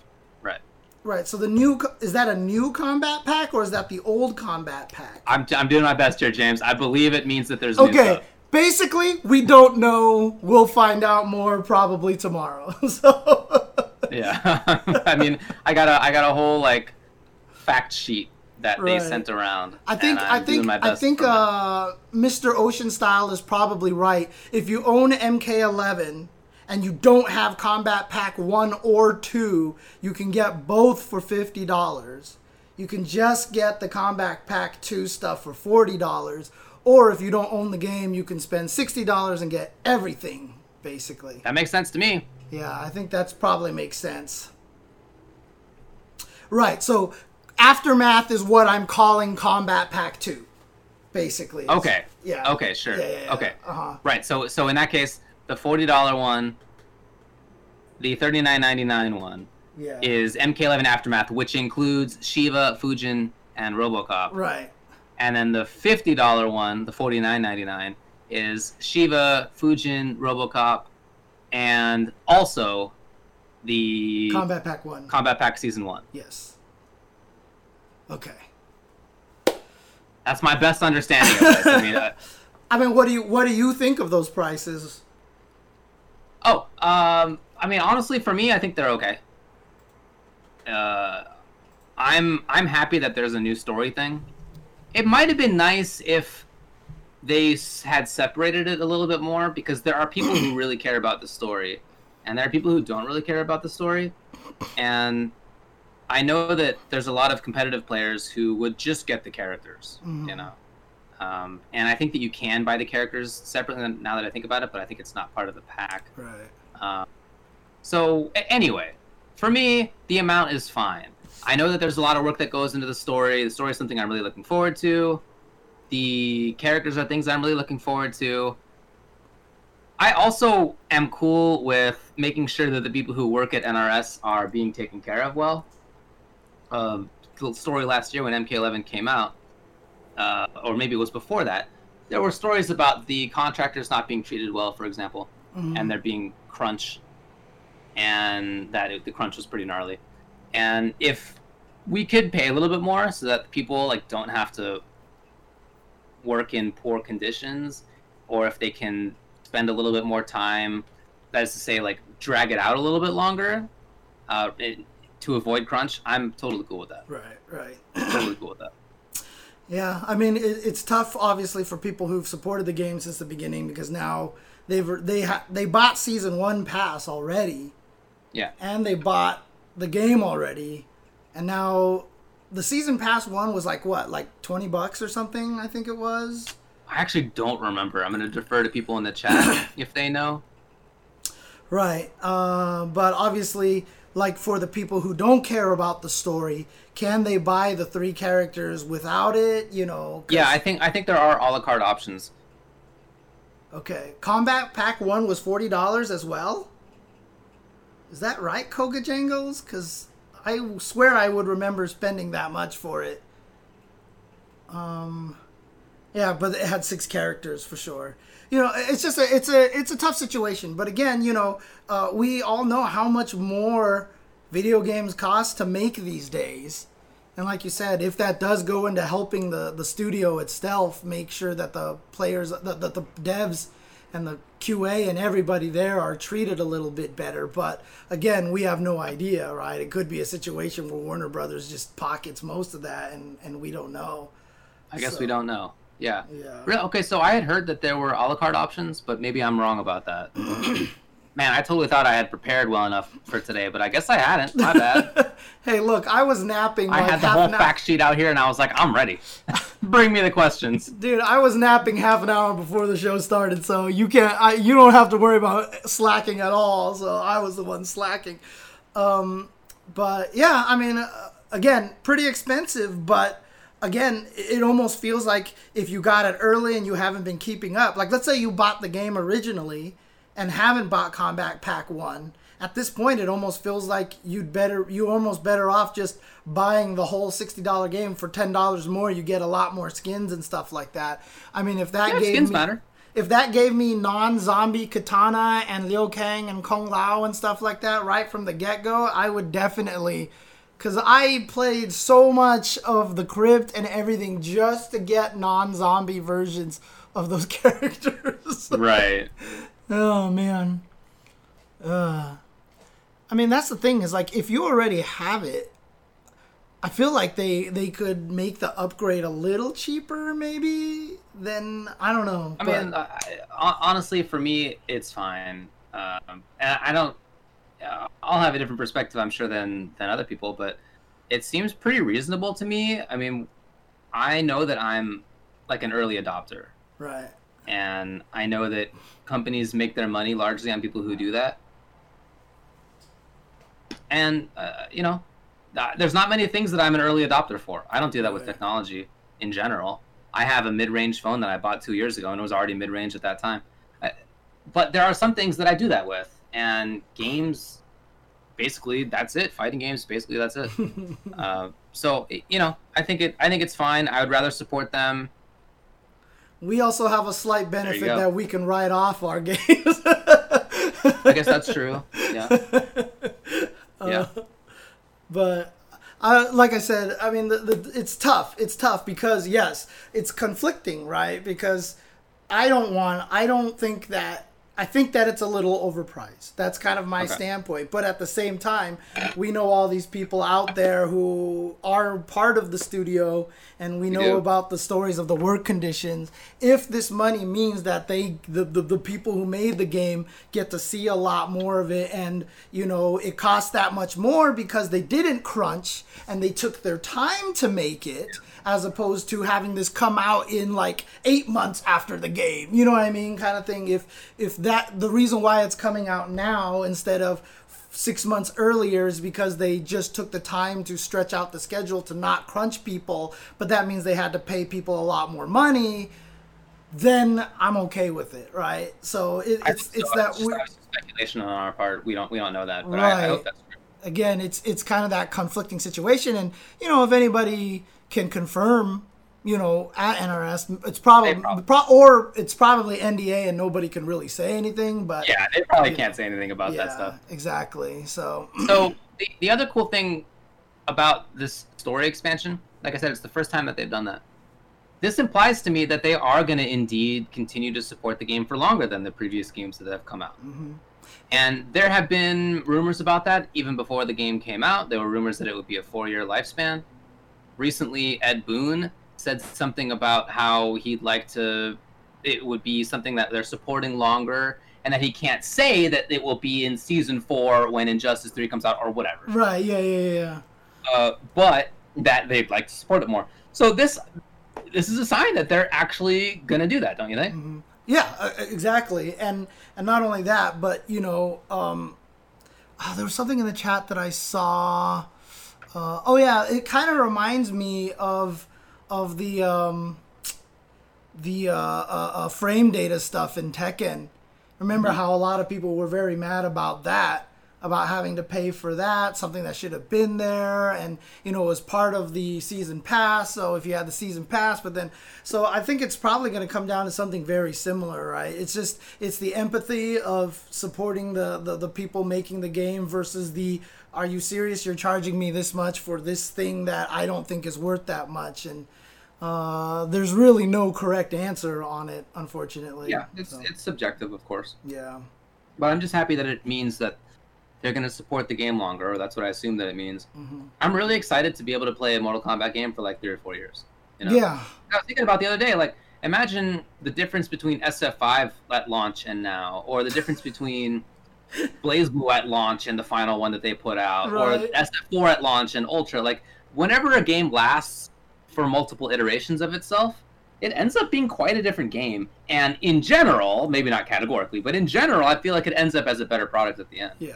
And who knows? Even if they didn't make any system changes, because like we're suspecting there's going to be more moves like Spawn has, where he can just kill breakaways and stuff like that. Even if they don't change it, we're only a year into MK11. We could actually still be playing the game completely wrong. It is very, very possible, because that's what happens a lot of times. First year of Street Fighter 4. if we had kept playing vanilla all the way up until now, it would be a completely different game. Same thing with Street Fighter V. The reason people ask, like, I said by the end of season 1, Nash probably wouldn't even be top 7 anymore, and everyone's like, "What changed?" Like what happened? And I was just like, we just got better at the game, and we started figuring out what the game was more. Yeah, I mean, the workers getting paid more seems like wishful thinking, for sure. We just don't know. We don't know, but I mean, look. If people who watch the stream enough, they know I'm always wishful thinking optimism man, so I'm always hoping for the better. Of course, yeah. So, MK11 Aftermath comes out on May 26th. Now, the thing about the date May 26th is that it is a Tuesday, and that previous weekend was Combo Breaker. Oh, right. So it was probably supposed to be announced at Combo Breaker, huh? It was probably supposed to be announced like Sunday, May 24th at Combo Breaker, and that it will be playable on Tuesday. Don't you think? Like, guess what, everybody? New story, and Fujin, and Shiva, and RoboCop, and then we would all just be losing our minds in the crowd. That would have been hype. Then none of that could happen. Yeah, so, I mean, trust me, I would. I mean, like, alternatively, maybe they would have announced it at Final Combat if they had a crowd there. Right. I mean, honestly, like, if I was in the Combo Breaker crowd and they showed RoboCop, I'm not even sure how I'd react. I'd probably been like, "What?" Yes. There's that one, famous meme gif of that little girl just going. Like, that would have been me, dude. I hear that. Oh, man. Right. Well, heads up, there's a gameplay trailer tomorrow morning. So keep your eye on that if you are interested. Anything else to say about this? Nope. Okay. Then let's move on to the next one. 5-5 matchup. Yep. And we've got some pre-vote stuff to talk about this time, right? We do. Oh, yeah, I left the pizza one up there. I totally forgotten about that. Hey, everybody! A Chicago area pizzeria sells what it calls a double-decker pizza, in the sense that they have a pizza on the bottom, and it's got all the normal stuff. It's got cheese and sauce and toppings. And then on top of that, they place a secondary, smaller pizza. And then they kind of wrap the sides together so that it forms one super pizza. They call it a double-decker pizza. Is that, in your opinion, one pizza, or is that two pizzas? This is not deep dish. This is like a regular kind of thickness of pizza. That's two pizzas. That's two pizzas? Yeah. Do you don't think that's just like one very thick pizza? No, I think it's two pizzas, because the thing about it is, like, if you eat a sandwich, are you eating one piece of bread or two pieces of bread? Well, you're eating one sandwich. It's the combination. Right, but you're still eating two. You would say you're eating two pieces of bread, right? So if you put a pizza... Yeah, I would, but I'm not... And I would say I'm eating two pieces of bread if I eat this pizza, because there's two layers of bread. But I'm eating one pizza. Yeah, I don't know. It's a double-decker pizza. Because there's a lot of things that are, like this inside of this, and you consider it two, right? So... Do you? Like, isn't a turducken just one turducken? Well, that's only because they gave it... I was actually going to bring up the turducken, which is really funny. But, I mean, see, if you ate a turducken, would you say you only ate one bird, or would you say that you ate three birds? Yeah, you have multiple birds, but you have one of the meal. Like, it's a combined meal. Right. So, in this situation, you're eating one double-decker pizza. Correct. But that's two pizzas. Just like you're eating one sandwich, but you have two bread. Two bread. Okay. Is a double two burgers? A double is one burger with two patties. Why is it different? Because that's the way it works, right? Because I know that's how it works. I think it's one burger, to be clear, but I also think that this is one pizza.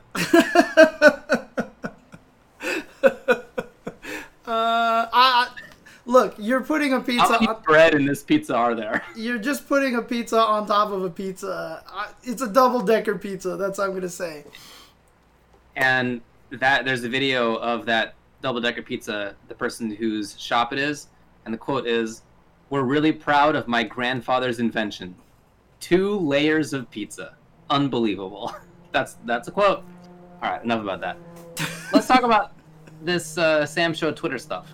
Okay, sure. So, can you explain what happened there? Let's do this. Hang on a second. Iroha. So, Iroha is the newest character in Samurai Showdown. Okay. Iroha is a character designed to be fan service. That's what she was literally designed to be. What do you mean by fan service? She's just supposed to appeal to all the horny males out there, basically. So, those are fans, right? Yeah, so she just is, she's got huge tracts of land. She's got, skimpy outfit, thick thighs. She gets naked behind, curtains and all these things like that. So she's basically designed to be that way. So much to the point that the producer of the current Sam Show refused to put Iroha in the game. He actually said, I do not want Iroha in this game because she is against what I want and blah, blah, blah, blah. And every fan poll out there for who do you want to see put in the game, Iroha won every single one of them. And so the producer was like, fine. And now Iroha's in the game. Okay. And so obviously she's designed to appeal to, her sexuality is, the large part of her appeal as a character design. Okay. And so the Sam Show Twitter the official Sam Show Twitter decided to tweet out some, memes about it, saying, for example, that they're horny on main. They said, we're horny on main now. I actually did not know where that came from. I actually had to look it up like on a meme site or urban legend or urban dictionary or whatever like that. But it basically means that you usually have your sub account to do all your horny stuff. And your main account is where you don't do it. And so when you say you're horny on main, it's like, that's what it means. I was like, oh, okay. I had no idea. Okay. But, and then after a while, I think it was like Reddit Street Fighter tweeted something, and then they responded with, catch these cheeks, instead of catch these hands or something like that. So some people took offense to that, especially, in the gaming culture of just depiction of women and, a lot of times women not being taken as seriously in the fighting game community. And so, we had a few people in particular take offense to it. And apparently the person who's responsible for their Twitter got warned. They deleted all the tweets and they issued an apology. Now, what that usually means is that now attracts the attention of everybody who didn't give a crap about Samurai Showdown at all. Yeah. And they're all super mad about it because it's censorship and it's just fun. It's memes, it's appealing to their audience. The game is rated M anyway.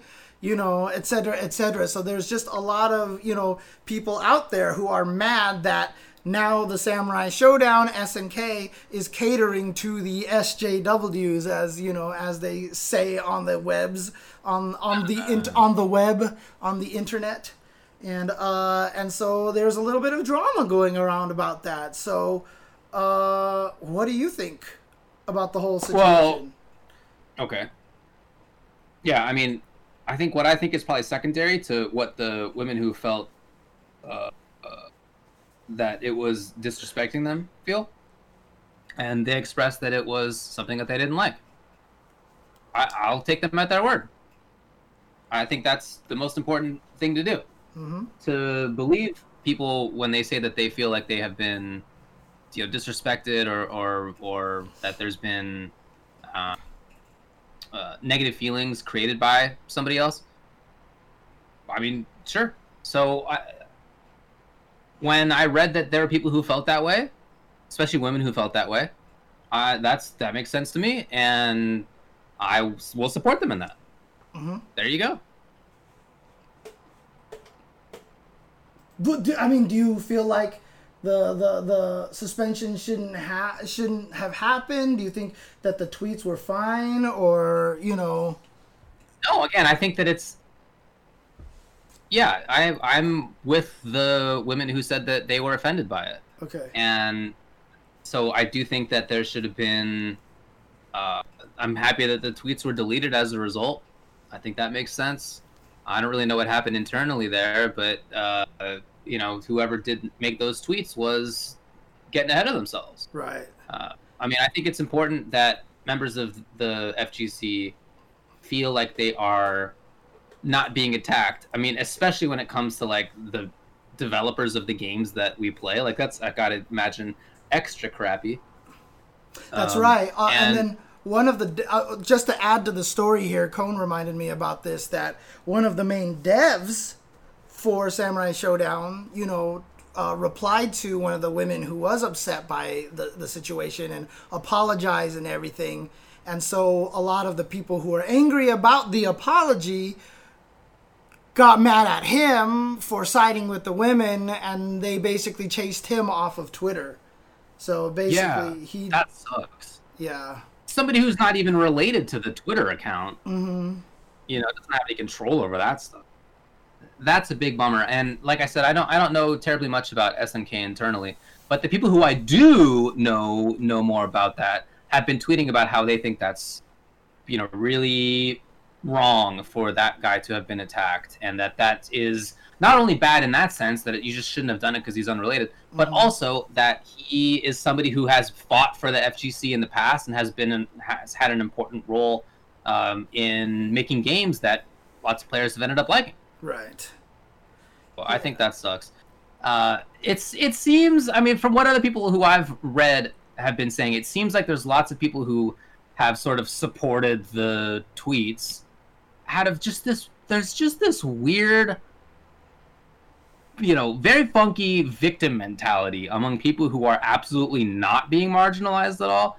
And that's sort of, there's a movement behind that. And right. Yeah, that's, it's not just fighting game players. It's people who don't play fighting games, might not even play Sam Show, who have gotten on board on that. Right. And that sucks. But additionally, there certainly are some people in the FGC who feel that same way. That is, we are not isolated from that. That's for sure. And so, to those people, I wish that they would pay more attention to what the people who feel like they're being attacked, women involved. I wish they'd pay more attention to what the women say. I really don't want to have a community that prioritizes memes over like having women involved in the scene. I think that really, really sucks. Yeah, what a lot of people are saying is that, they didn't really have any problems with the tweet. It was just that it was on the official Samurai Showdown account, that it was on the official account. I think this is kind of just pointing to an overall larger problem right now, that brands are trying so hard to be clever and be like people. I hate that phenomenon so much, Jay. It kind of started. It started with Sonic the Hedgehog, right? And then Wendy's really kind of pushed it over the edge. And then now every brand is trying to do every time there's a meme, you'll see every brand try to do their own version of the meme, and they're always trying to, be hip and with it and kind of thing. Arby's kind of did it when it was started to, make the Mortal Kombat logo with their fries and things like that. that, you know, is kind of all part and parcel of it, because now, you know, you feel like, where are you supposed to draw the line between being, you know, hey, look, I'm a brand, but I'm your friend, I'm your buddy, you know, and hey, I'm a brand, that. I represent a lot of things, and there are consequences, you know, to what we're doing. Now, obviously, this is coming also from a brand that made Embrace Death go so viral that people got paranoid about it, right? So is Embrace Death, you know, as acceptable as Horny on Main, for example? Embrace Death obviously is more violent, is more macabre, you know, like, and I know a lot of us praise them for the Embrace Death hashtag. I thought it was a really smart hashtag at the time, you know, but I didn't like it the whole time. Okay. So I personally like that less. I think that's worse. But... Right. I don't know. Yeah. I definitely never used the hashtag. Yeah. No, not a lot of people really argued the Embrace Death hashtag. I didn't hear any stink about it, to be honest with you, outside of when it started trending. I think because of Justin. Yeah, I mean there were funny misunderstandings, but I don't know. It's not something I would have done. That's for sure. Right.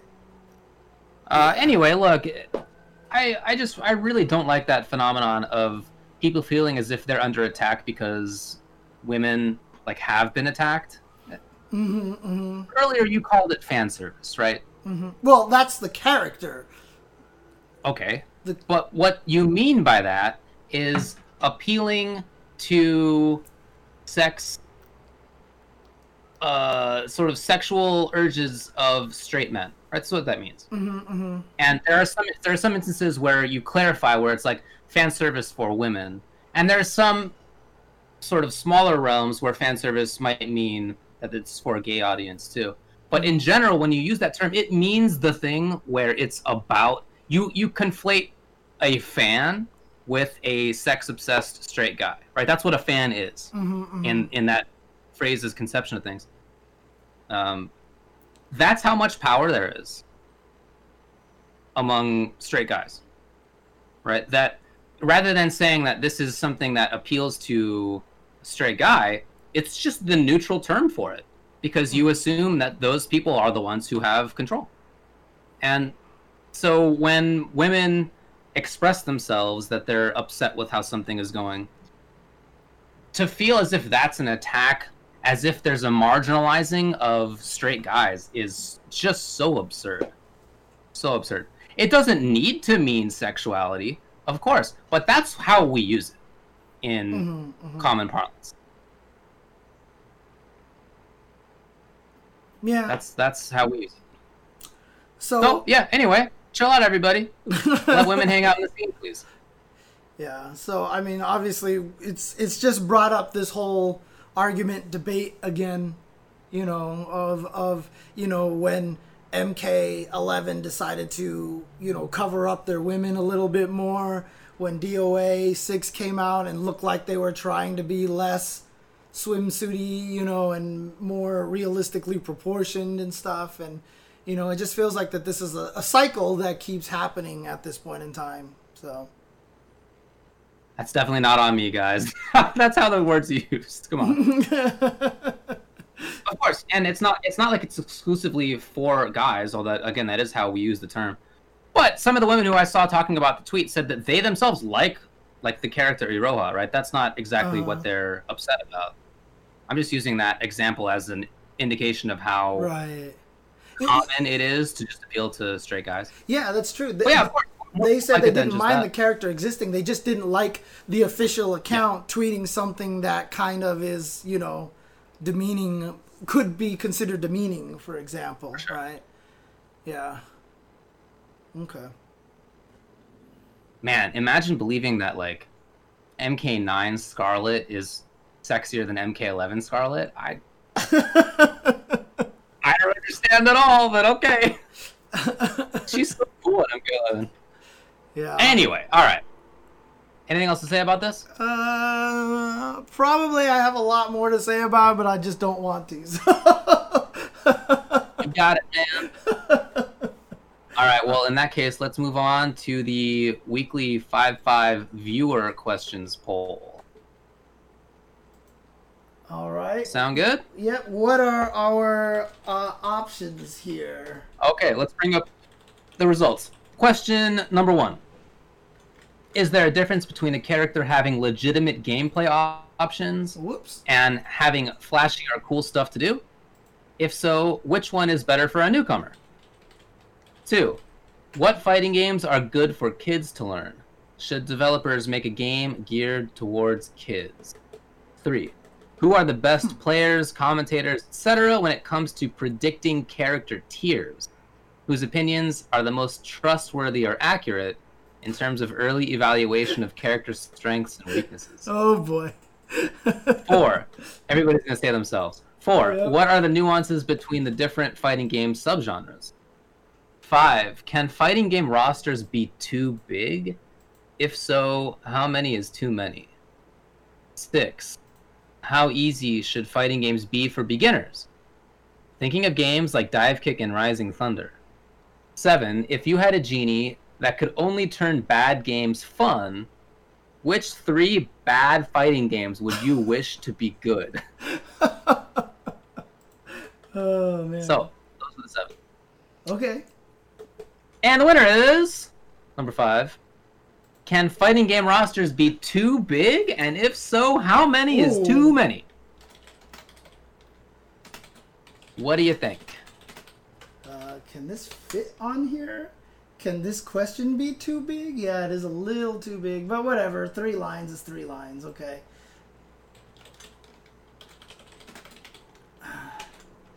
All right. Can fighting game rosters be too big? Yes. Yes, they can. Absolutely. Absolutely. Especially depending on the game's depth. Whereas a game, again, people can correct me if I'm wrong because I don't know the game very well. Most characters in Brawlhalla are like the same character, so you can just add as many characters as you want, and it's basically you just pick up different weapons. But when they add like Adventure Time characters, I think that they're all like basically the same character, and so in that case, then that's fine. But I really do feel like Ultra Street Fighter 4, maybe even Street Fighter 5, the rosters are actually getting kind of large. It's to the point where if you are new and trying to get into the game, it's very, very hard. Very, very hard. Minor differences in attacks. Okay, minor differences in attacks. I didn't know that. Yeah, Smash Ultimate, gigantic roster. That's really hard to handle. Now, for Smash Ultimate, the majority of the players don't really mind that because they're playing free-for-all and stuff like that. But, from a competitive aspect, it's very difficult and it's very scary and hard to deal with. MK11 is in a particular interesting situation because they've got variations on top of different characters and stuff. So there's a lot of things that you have to keep track of. And I've always, by the time they got to 44, 45 characters in Ultra Street Fighter 4, I felt like the roster was too big and that they should stop adding characters. And I kind of feel that way about 5 right now, outside of the fact that the most recent characters they've added are all so cool that I almost kind of want more characters just to replace the less cool characters. But I do think that the roster sizes can be too big in fighting games because it just gets bloated. It's too hard. And at some point, I really do think it does dilute the skill a little bit because you will just run into characters that you just don't have experience with. You're just going to lose to them because you just never had the chance to lab them. And it's not even just a matter of like, then it's your responsibility to lab because it's also your responsibility to find someone who's good with that character to train how to fight them because you're not going to get that good with the character. And so can you find 44 experts out there or are you going to become a proficient expert in all 44 characters? Impossible, Yeah. So that's how I stand. So Yeah, look, I mean, I absolutely agree that there's a limit to how many characters can be, should be in a game. And that varies really drastically. So as you were talking, I looked up how many characters are in these various games. And in Super Smash Bros. Ultimate, there are 74 or 76 characters playable. And there will be 86 or 88, which is incredible. Because many of those are quite distinct, right? It's not like they're... Some of them are clones, essentially, but many of them are really different from each other. And in Ultimate Marvel 3, there were... looks like 48.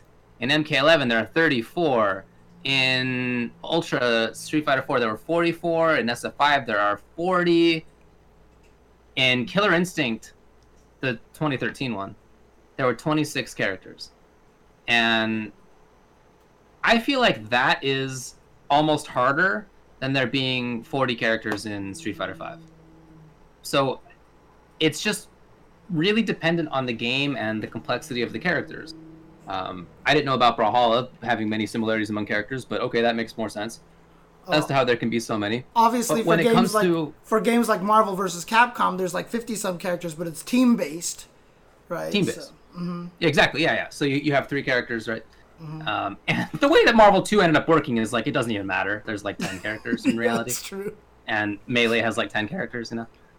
But when it comes to other games, like I said, I think that 26 in Killer Instinct, with the very high level of complexity that those characters have, that is as hard or harder as learning 40 characters in SF5. So I think that there can be, and 44 in SF4 and stuff, I think that there can be pretty big differences among games in terms of when it becomes too onerous to like really know everything about a game. You know, I asked Keats not long ago, I was like, do you think anybody has really mastered KI? And he's like, I don't know if anybody's actually mastered KI.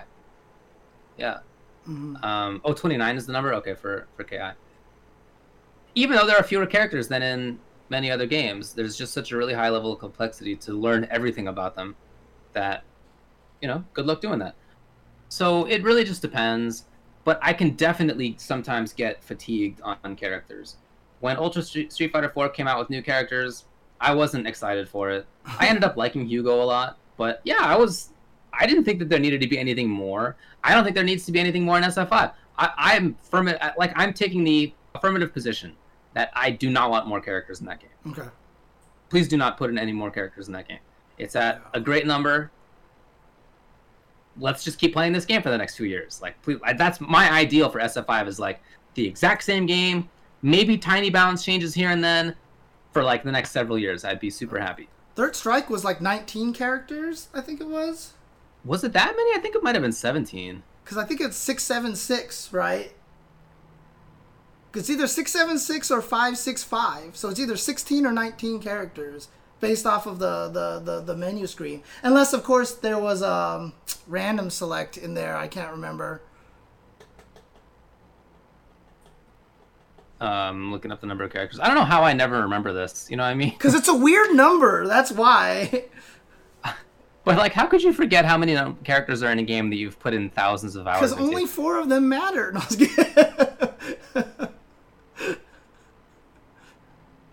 21. So 19 characters, yes. 19 characters. Okay, yeah. That's what I thought. Okay. Anyway, and that's, for me, that's a fine number. Yeah. So, in conclusion, definitely there can be too many characters in the game, but there's not, like, an individual hard and fast number to what the maximum is, because team-based games, it makes sense that there'd be more.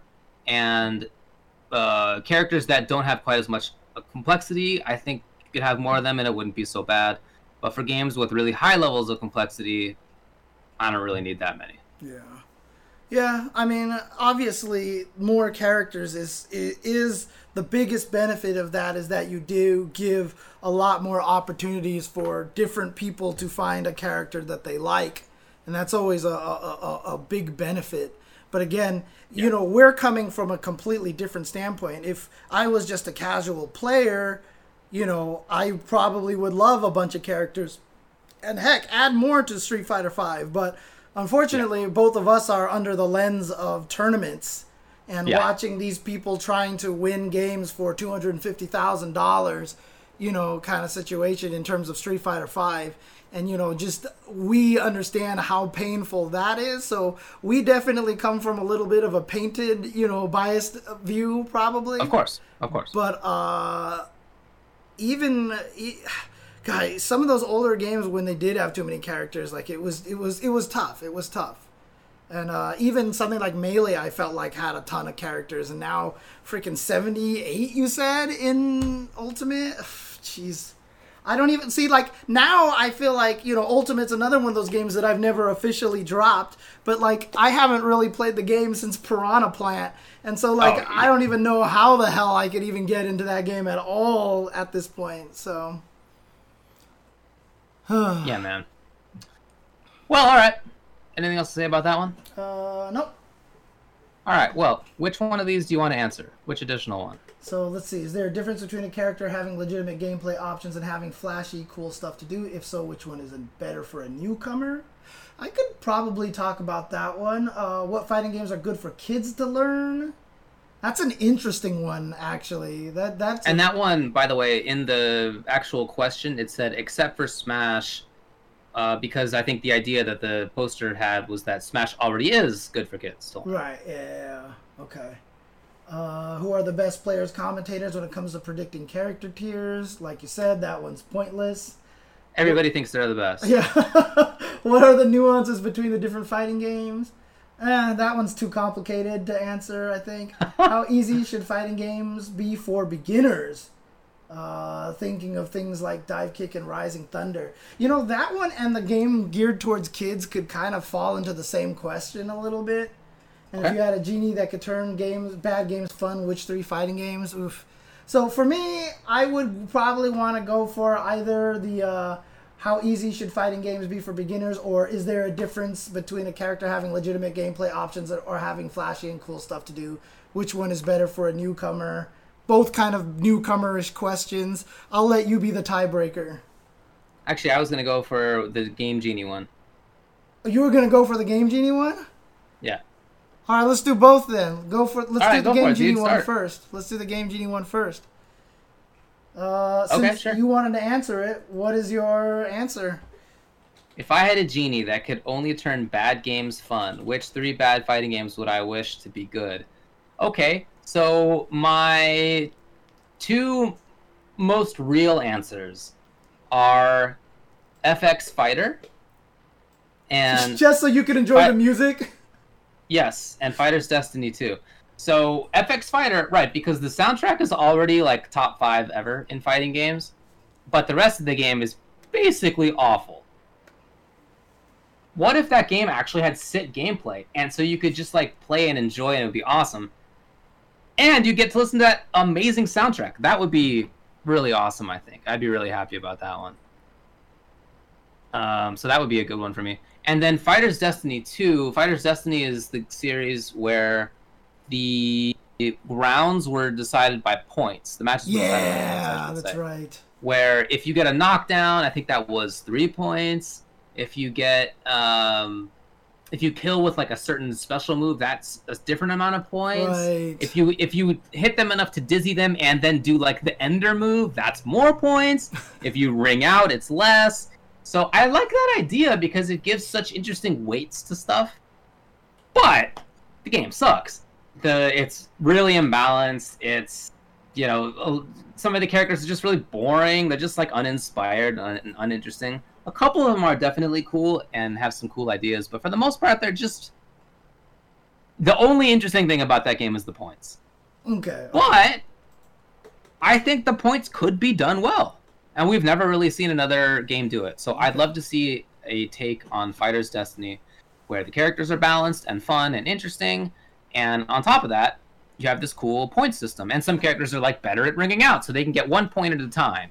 And some characters are better at getting this knockdown thing, so they get more points at a time. But they suck at everything else, right? Like, there could be really cool, I think, ways to balance that kind of a game.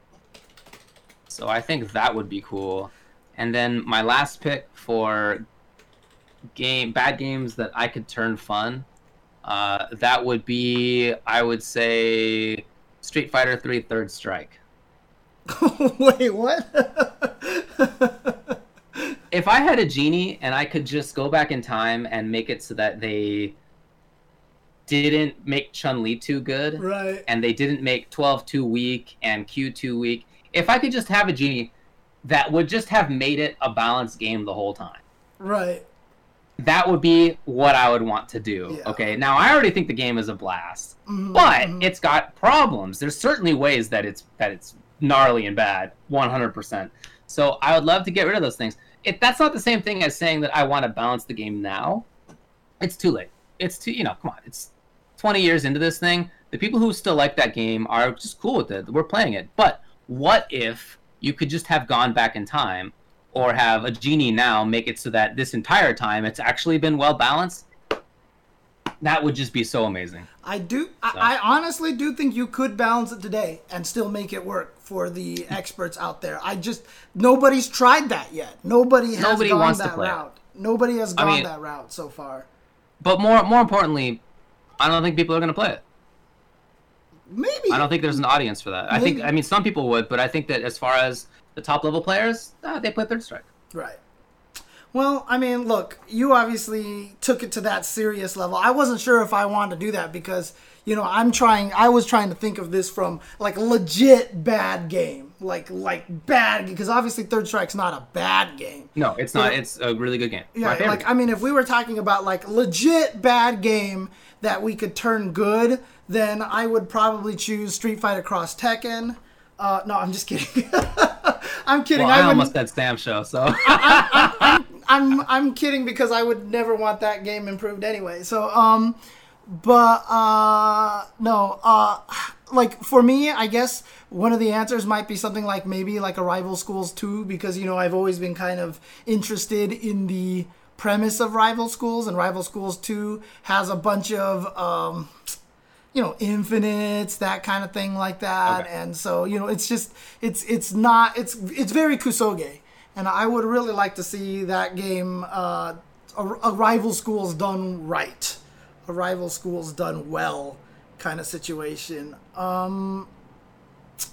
God, what the hell else would I want fixed? I mean, in the same vein, it would be awesome to do a more balanced Super Turbo, like you said, for Third Strike, right? So, obviously, someone actually tried to do that just recently. There's Legacy, I forgot what they called, the Street Fighter Super Turbo, the Legacy or something like that. And, Born to SPD made a balance to it. But, again, I feel like it was more than it should have been. Like I agree. I just don't think that that's the way it's, which is why I've talked about how I want to see if I could do something similar to what he did and make my own balanced version, because I want to see if I can make a more balanced version that would not change a lot and yet still be balanced. It's an interesting experiment. You know what I mean? How much can you retain the heart of the game and keep it balanced at the same time, or is the game at heart just very unbalanced? That's kind of the experiment that I would like to check out with. Yeah, it was called New Legacy, by the way. New Legacy, that's what it was. Okay. And I thought it was interesting that Born to SPD, I looked at the changes. He was trying to make the old and new characters both work. Like, he tried to differentiate them rather than combining them into just one character. Which I think is I hadn't seen other people do that when how long we've been talking about balancing Super Turbo, right? Forever. But typically that's like, well, let's just like combine Sagat is just going to be between new Sagat and old Sagat, right? Like that's. Yeah, but no, he wanted to actually make them different, which I thought was interesting. But again, I agree with you that there were too many changes involved. Yeah, I mean, the problem with that, obviously, is that it doesn't really serve a purpose, in my opinion, to make both of them work, to be honest. Because overall, one's probably just going to end up better than the other, and they're not going to be different enough to really warrant that kind of a change. So he did make some of them pretty different. Like old Geef doesn't have a whiff SPD. Like some of them are pretty different. Right. You can do that, but then that belies the thing that I was talking about, in which I want to make a balanced version that doesn't change the game that much. I absolutely agree. You know what I mean? That's what I mean. To make the old characters unique enough to be playable, you're changing the game drastically because now you're adding another 12 characters to the game. Because let's face it, outside of 4 old characters, the rest of them were pretty irrelevant, right? So 4 or 5 characters. So you're drastically changing the game. And I don't, like you said, for Third Strike, for Super Turbo, for MVC2, that's not what the fans of the game are going to want. You know what I mean? That's not what they're going to want necessarily. So, what other games would I want? So I said Rival Schools. I guess I'll just say Super Turbo in the same way that you said that. Maybe just in terms of production value, MVCI. You know? Oh, wow. What if MVCI looked and sounded good? Yeah. Yeah, what if it looked... Like, I was just watching some footage of it again yesterday. I was watching Airtola's stream, and dude, even the push block sound effect sounds gross. Like, it's just like... It's like very cheap, right? Right, yeah. So, like, if that game looked, sounded, and, you know, the faces were good, and the sound effects, the music was good, and all that stuff like that... Yeah. Like, I don't even know if I would change a lot of the gameplay. I mean, no, the gameplay is good. It's a fun game. You would probably change some of the things, but, you know, one, it's hard to see. Balance, whatever. It's hard to see what's going on, and the game is just ugly. So that's probably my last answer on that one. Okay. Is just fixing that game. So makes sense.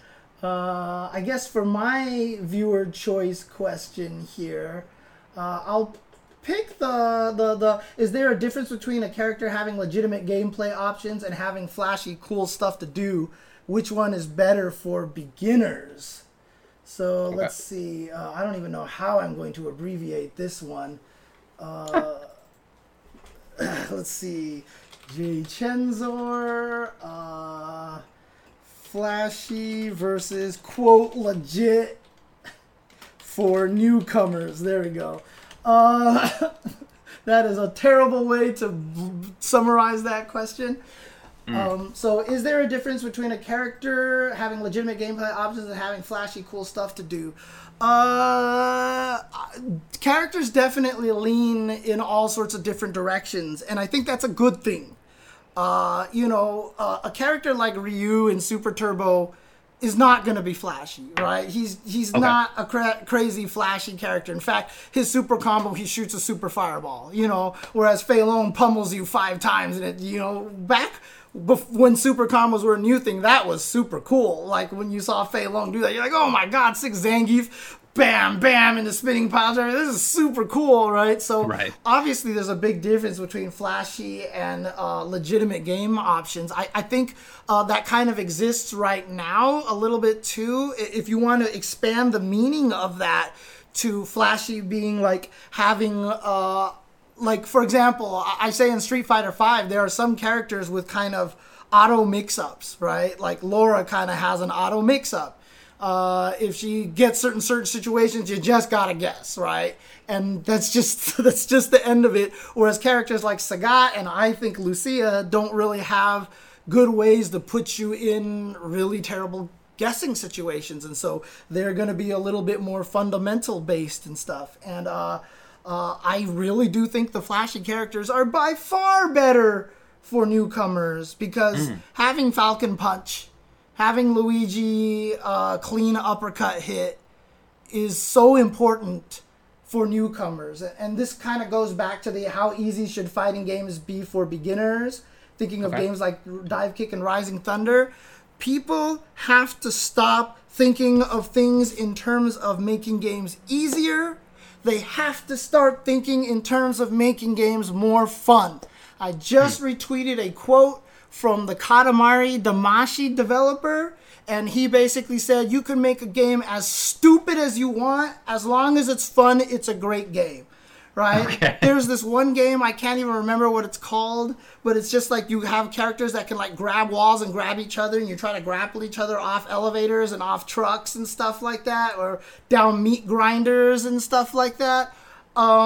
They're like, someone just tweeted out a clip that said, hey, like this game shouldn't be as fun as it should. Gang Beasts, that's the exact one. Yes, this game should not be as fun as it is. And it was just people playing it online, and they were just talking smack to each other, and stupid stuff was happening. The gameplay looks completely like janky or whatever like that, but it's just like, it's entertaining enough. And that's where Smash Brothers falls into a lot of the times. The reason why it's so popular is because it's just fun to do things. If I hit you with Jigglypuff Sleep, like I've been saying for the past few weeks, you're going to talk about that for a long time if you're not good at fighting games, you know? Hungrybox and Melee can combo that off of a down throw, but like when you're not good and then you hit someone with it and you know that if you miss, you die, like... Right. You hit someone with it and you're just like, yeah! So it's all, that's why flashy characters are better for beginners, because flashy kind of implies fun, kind of implies when you land something, you feel good about yourself. Stop making games easy. Make games fun. Make games fun. And as much as I like Street Fighter V, I like Street Fighter V more than 4. I really enjoy 5 right now. There is nothing inherently fun about 5. I really, truly believe that about the game. I think at a base level, the game doesn't provide you with enough flashy fun in the game. And I think that's what makes it hard for a lot of people to pick up. Why a lot of people are so down on the game, because it doesn't feel... And they've improved it a lot in Season 5. The tire, for example. Abigail Tire is a joy to mess with, you know, and stuff like that. So that's my thought on this. It's flashy stuff is better better for beginners. Same thing about how easy should fighting games be for beginners. Doesn't matter how easy it is, as long as you see something that you want to do. Majin Obama retweeted a clip of a girl trying to learn Guilty Gear. She was playing. Yeah, Bunny, I think. What's that? I think her name was Bunny, or her screen name. Yeah, and she was playing the Guilty Gear beta, and she was trying May and saw one of the moves summoned a dolphin, and she was like, that's cool, I want to summon a dolphin, that's neat. And right. That will get her motivated enough to learn how to do a Sonic Boom just to get a dolphin out and be able to do something with it, you know. So that's all it is. We gotta go back to making things fun, and that is the goal that we have to concentrate on fighting games. So that was a great video. Yeah, it was. If people haven't watched that, I really, really recommend Majin Obama's video on YouTube, where he watches her learn to play Guilty Gear, and she like almost instantly figures out how number notation works, and she learns that, right. Like it was very good. It was very good. Mm-hmm. Anyway, I highly disagree that SF5 is not inherently fun, but otherwise I totally agree with you. Oh, okay. Yeah. Games got to be fun, man. That's what's more important. Mm-hmm. Mm-hmm. Yeah. Alrighty. Anything else to say about... It is tough because, too, like a lot of the older games that we got into, they're not flashy anymore compared to what we know. Yeah. So, you know, a game like Third Strike or Street Fighter 2 are not going to feel as cool because they were limited with what they could do with all the supers and everything like that. So they definitely felt cool at the time. Oh, yeah. Oh, I mean... Super cool at the time, but now in retrospect... And obviously, having grown up with those games, like I said, Stan Lightkick into SPD is still like the greatest feeling in the world in Super Turbo, because I know how hard it is, but it's just not flashy because everybody SPDs in every game now, so it's like, whatever. It doesn't even matter. But having said that, what's cool about that is even though Hungrybox can combo a sleep like nothing in Melee, for casual audiences, when they see that, it'll always be hype because they understand that move and how hard it's always been. And so Smash, again, like I said, I've wanted to do a talk on this. One of the best psychological fighting games out there in terms of making things inherently fun. So, yeah. Yeah, I agree with that. Mm-hmm. All right. Let's move on. Parrying in Third Strike is absolutely one of the most satisfying things to do. I've often told the story that I couldn't get a lot of my friends to play fighting games, but they all wanted to play Street Fighter 3 because all they ever did was just try to parry things. they would do the thing where they go in the arcade and they would make Necro do electricity and they would just want to parry it forever, Like, parries, I've always said, like, I've always talked about how I don't like it as a mechanic, but everything else about parry is brilliant, is genius. It's one of the greatest mechanics for emotion in fighting games, as evidenced by Daigo parry. It is like not like everything outside of gameplay. I think parry is like one of the most flawless mechanics in the game. If you added a little delay to third strike, that if you parry like Gil in Street Fighter V, then I think parry is the perfect mechanic. Then I think parry is just fantastic. My only gripe about parry is the option selectability and the fact that you can't punish it if you know they're going to do it. That's all. So. And yeah. All right, let's move on. Yeah, go ahead. Sorry. I'll shut up. Okay. Sorry. Let's talk about some game news. There's not a lot. Okay. Skullgirls added a Wi-Fi indicator, which basically is a jitter indicator. So now, when you're getting matched up against somebody in Skullgirls, you can see what their jitter is, as well as their ping. And you can judge based on that whether you'd like to play them in the video game or not. So I think that's pretty cool. The on blast indicator. That's awesome. Yeah. Yeah, it's pretty cool. I mean, dude, someone just put out a tweet. Oh god, I retweeted it earlier. Let me see if I can find this tweet. I love this tweet. Let me see. Correct. The answer is no, you would not like to play them in the video game. Play what? In the whole... Oh, yeah, okay, gotcha. If somebody's jitter is too high, no thanks. Yeah. Gosh, I cannot... I thought I retweeted this. Maybe I didn't retweet it. Pretty sure I did. It was the tweet where basically said, like, delay-based netcode, you can play the person in your neighborhood. Rollback netcode, you can play someone across the country. Skullgirls crazy improved uber mega rollback netcode, you can play other people on the same planet. And it's crazy, dude. It's crazy how... Oh yeah, here it is. Novel Tataki said, delay-based netcode, you can play with people who live in the same city. Rollback netcode, you can play with people who live on the same continent. Skullgirls brand new super GGPO, you can play with people who live on the same planet. That's wild. I mean, the fact that it was always the paragon of the best netcode, and now Mike Z's improved it, is... Yeah, shout outs to Mike. Is absolutely wild. I mean, talk about caring. Yeah, that's one thing that Mike definitely does. Talk about caring. No doubt about that one. And like he said, he's doing it because he wants everybody else to do it. He wants people to enjoy the game that he wants people to enjoy. So, like, honestly, like, it's like, you can't say enough. You can't say enough about how cool that is, dude. Oh, man. Agreed. Very cool. So, in Dragon Ball FighterZ. Hey, guess who they announced, James? There's a trailer. Let me guess. It's Goku. Correct. Ultra Instinct Goku is coming out on May 22nd.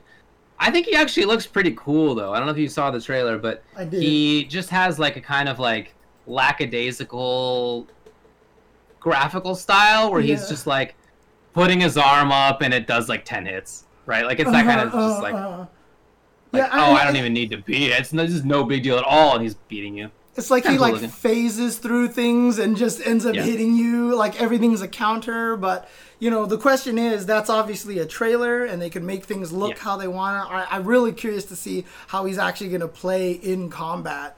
Because if he ends up kind of being different and more counter-oriented, I think that would be super sick and really, really cool. You know what's actually really funny? Ever since that you started driving through the COVID freeways, every time you end up on the show, you have this like kind of green glow around you. But Chun-Li right behind you has the same green glow. So you were just doing it to match her this whole time, right? Well, this side of the room, that's not actually a green poster right there. That's a white poster. And there's just a weird light on the side of the room that's a little bit green. That's all. Oh, man. Anyway.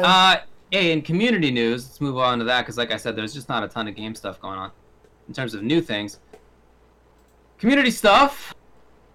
Defend the North was canceled. It was originally scheduled for July 17th to 19th of this year, but like everything else, they are moving on, and it will be back July 16th to 18th of 2021. Makes sense. Makes sense. And Soul Calibur 6 has some news. The Bud Light Beer League is announced, huh? Yeah, this was the same thing that they were doing with Tekken a while ago. They just had this for Tekken, and now they're actually doing this for Soul Calibur now. So I think that's actually super cool. Bud Light and Twitch are teaming up. There's going to be $15,000 in total prize money. So I think that's actually pretty cool. I'm excited for this anyways. Definitely, yeah. Are there any other details about it? If you go to their Smash GG page, it's starting this weekend with the Western qualifiers on May 15th, May 29th, June 12th, June 26th, and July 3rd. The finals will be on July 10th. Then the East Coast qualifiers will be on May 22nd, June 9th, June 19th. June 5th, June 19th, June 26th, July 3rd, and the finals also on July 10th. So the whole thing's going to be online, obviously. So, you can see that there's only certain states that you can compete from, on which ones are from the West Coast and East Coast and such. So, and is it free to enter? I'm trying to see right now here if there is any sort of pricing on here.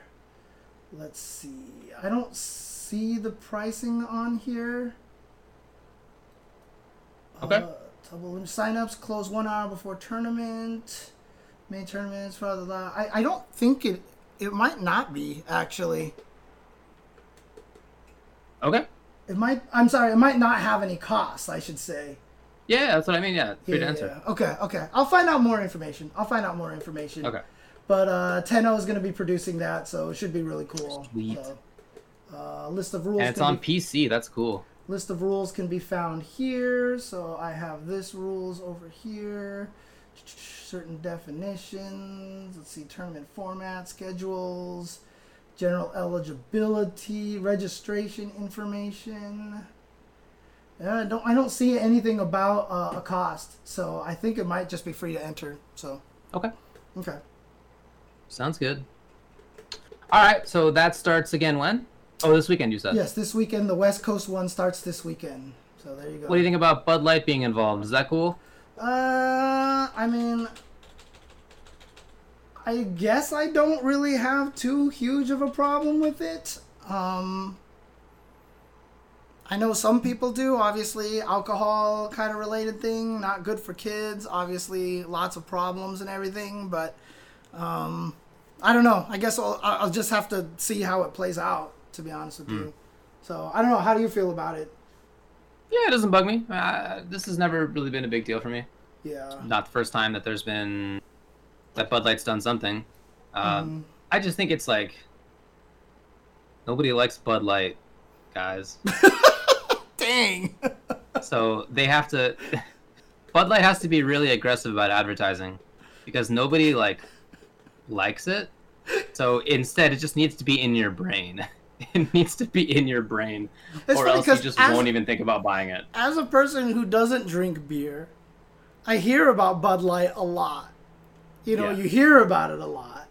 Yeah. Is it just like the cheapest beer out there or something? Or? No, there's cheaper stuff. There's worse stuff, by the way. It's just tasteless. It's very watery, and it's just it's like sparkling water, but there's a weird beer taste. It's not even a good beer taste. Anyway, it's not my favorite. I really like Budweiser. I like Budweiser, non-ironically. Okay. But Bud Light, there's a reason why Bud Light does all this advertising and Budweiser doesn't do quite as much, because they really got to try their hardest to sell Bud Light. You're making it sound like the Chinese restaurant theory, right? The ones with the worst service have the best food because they don't have to worry about the service. Oh, man. There you go. Okay. What else do we got? Okay. And then Capcom had a financial review, as comes up once a quarter, I believe. And in that, they talked about some of their plans. They talked about the importance of esports, of course, something that we addressed not long ago when the same kind of thing happened. They talk about how important esports is to them. They want to expand in it, yada, yada. That makes sense. They also says that Capcom plans to found the Esports Academy, which is a tentative name, but Esports Academy, for training professional players, as well as to establish regional teams and leagues for female players. So, training professional players, I mean, all of those things, that's so much more hands-on in the community than anything they've done before. All they've done previously is kind of put a Capcom Cup on top of existing tournaments, right? And so they've really just been piggybacking for the most part. This sounds like a much more active take in the scene. How do you feel about that? I don't know. I've always said that I like that the FGC is more driven by the grassroots rather than being like sort of a top-down view of esports. It's more of a bottom-up. And I like that for many reasons. It's what I'm comfortable with. It's, I think, the best way to have real growth rather than have some explosive growth and then everything tumbles down. And, I like that the people who are winning, sort of getting the most benefit in that instance are the people who have been involved with the community for a long time, right? Right. So there's a bunch of reasons why I like that. That said, if they do a good job of this, then I think that would be cool. I'm not against them being involved. I would really much rather have community-run stuff. Because this kind of thing semi-exists. There are players out there who teach lessons. There are people who have tried to establish teams and leagues in the past.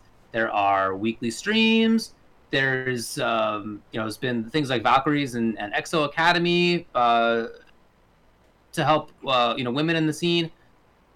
I would really rather that those community projects be given more money rather than like Capcom to start its own thing. Right. I don't know. We'll see. Okay. Yeah, that makes a lot of sense. Or maybe just hire all those people to do those things. And the thing is that I don't want them to have ownership of it. Yeah, that's true. That's true. You know what I mean? Like, what if, this is obviously unlikely, but what if Capcom next year is like, well, this whole Street Fighter thing didn't work out. We're just going to dump it. Right. Yeah, of course. I mean, probably not, but maybe, and I don't want to take that risk. That's the concern that we've always had, with like MLG trying to take over FGC and stuff like that. So, yeah. So, I mean, like you said, it just really depends on how they handle it. Really depends on how they handle it. Hi Fight reminds us that, Capcom Japan had the beginner league last year in Japan. And I don't think anybody really had any issues with it or anything like that. So as long as it's quite a different scene there, but that's true. Yeah. Again, I was just about to say, because Japan is very different, right? Yeah. And so it just really depends on how well they play with the community and if it is very community driven and community focused. Street Fighter League was something that we were very concerned about, but after it came out and the way it turned out, it felt very organic. It felt like it ended up seeing good. Yeah, a lot of the players in there got to be themselves. Like, I loved seeing Dual Kevin and Rob TV bark at each other and stuff like that. Who was it? Toy, who did the role, the Dan role and stuff like that. Like, all that stuff was really cool. I was glad that the players got to be themselves and everything. So if they can do it that way, then let's go for it. Let's see how it works. So. All right. And I think that's it. In particular, what about the women's league? A lot of people are talking about that, upset about that, because they feel like it's the segregation thing. It's the exact same argument that came up when Evo tried to do the women's Street Fighter tournament for Street Fighter 4 back in 2010, 2011 or whatever like that. Yeah. A lot of people got really mad at that. Because they considered it like segregation, like admitting that women aren't as strong, whereas, I honestly feel like, they're trying just to make it so that there's a safer, more comfortable space for, women to come and compete. Yeah. Obviously I saw some of the women express that, they would prefer it if women's only events were community driven things because, but unfortunately, other women in the FGC were saying that the problem with that is that it's just not financially feasible. Like EXO Academy right now is taking a break because obviously I think COVID is kind of messing them up and they can't fly anyone anywhere anyway and stuff. So, there's just a lot of things going on. It's not easy to do those kind of things, So what is the right answer to have in this kind of situation? Yeah, like with the previous conversation about women being upset about the tweets, I'm going to take my cues from the women who are the people who would be involved in that. And most of the ones that I've read have not been cool with it, especially from the perspective of the developer running that rather than the community continuing to do its own good things. The community-centric, community-developed programs for women have largely not been about having their own competitions rather having, helping women become better players and commentators and so forth, and also having a space for themselves to hang out amongst themselves, which I can definitely imagine is important. But then the tournaments are still, they can still enter the main tournament, of course. Smash Sisters. I don't know, that's what makes sense to me. Smash Sisters has a lot of women-only tournaments, so they've done it before. Okay. If I'm not mistaken, yeah. That's fine. Yeah, I mean, it's not something that that I would say anything against. Like I said, if the people involved in that I feel more comfortable doing it that way, totally cool with me. I mean, it's really interesting to me because, Combo Queens, one of the leaders of Combo Queens, obviously, is Carolyn, and she's part of Capcom. I wonder if part of this might be her idea. Again, I don't know. I have no idea. Or if she's spoken up against it. I'd be curious to see, how that all played out from that standpoint. I mean, I don't know. So, oh man. All right. Okay. Well, What? People are asking us what we think about Alex Valle saying that competition was harder back in the day, or that games were harder / that competition was harder. It's not super clear to me which one he thinks, but at least that games are easier now. Where does he say that? In a tweet. Oh, okay. On Twitter. I haven't seen this yet. Are people linking this in the chat or? Yeah, it was up there. Oh, okay. I just missed it. I don't know. I mean, it's whatever. It's not something that I agree with, but that's fine.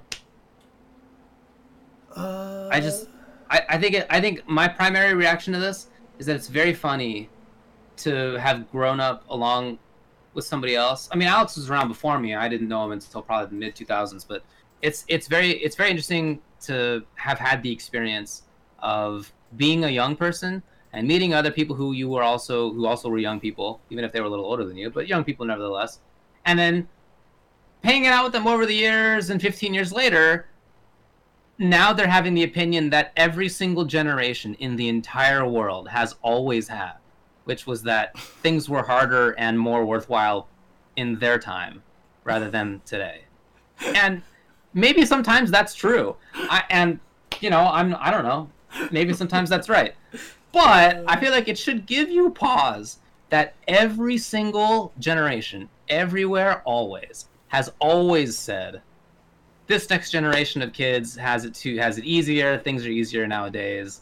That's not the funky thing is that's not even like a modern thing where we're so used to progress, and things are changing so much in modern times that maybe that's true in a sense.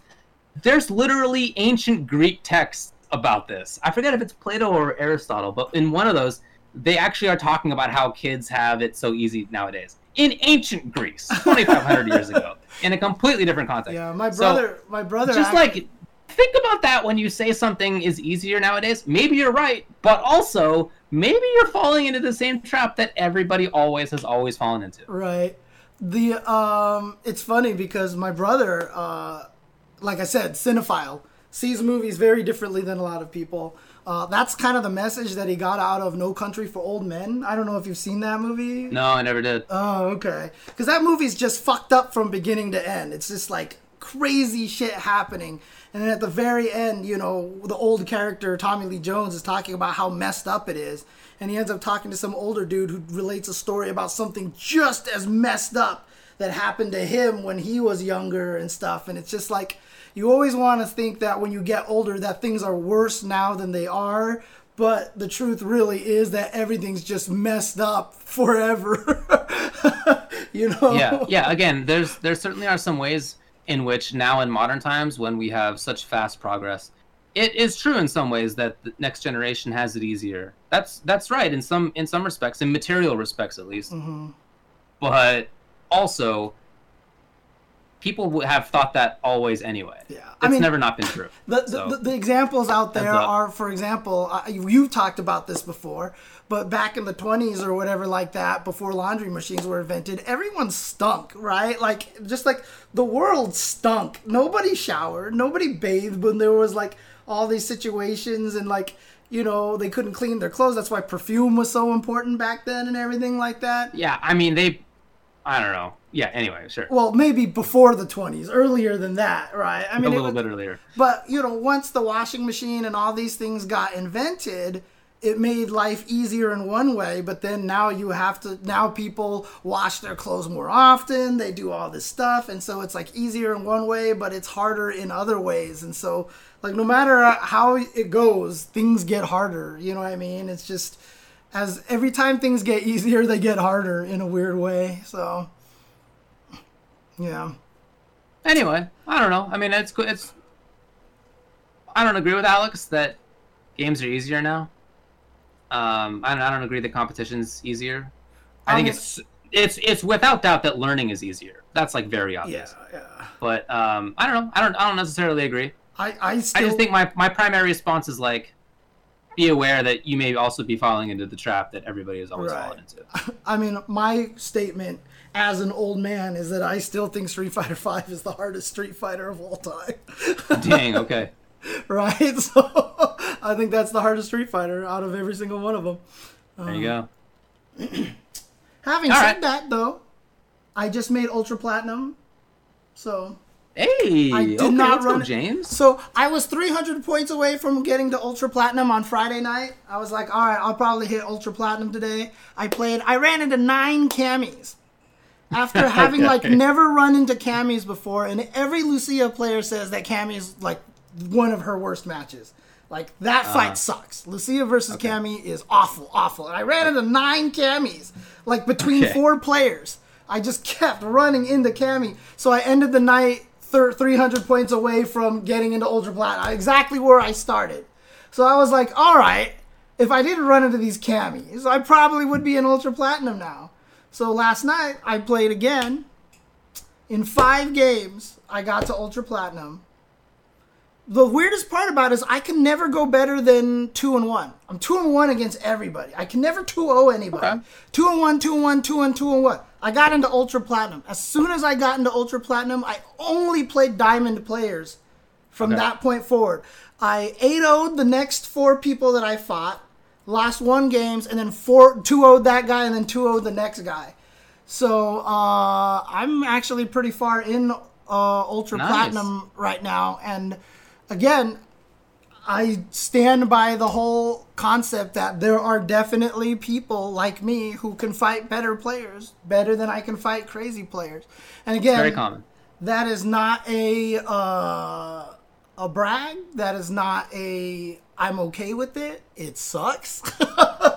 I don't want to not be able to fight crazy players, but it was weird because all my reads on the Diamond players were largely more accurate than my reads on everybody else in Platinum.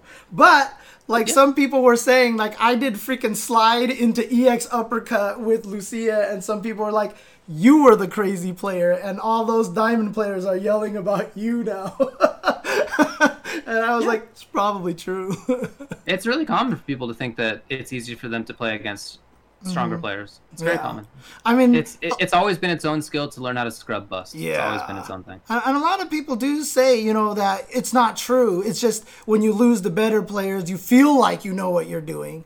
But I was beating everybody. Like I said, I can't 2-0 anybody in Platinum. And then I 2-0'd 5 people out of 6. It was, and I didn't lose a single set after that point that I got into Diamond. And it was pretty crazy.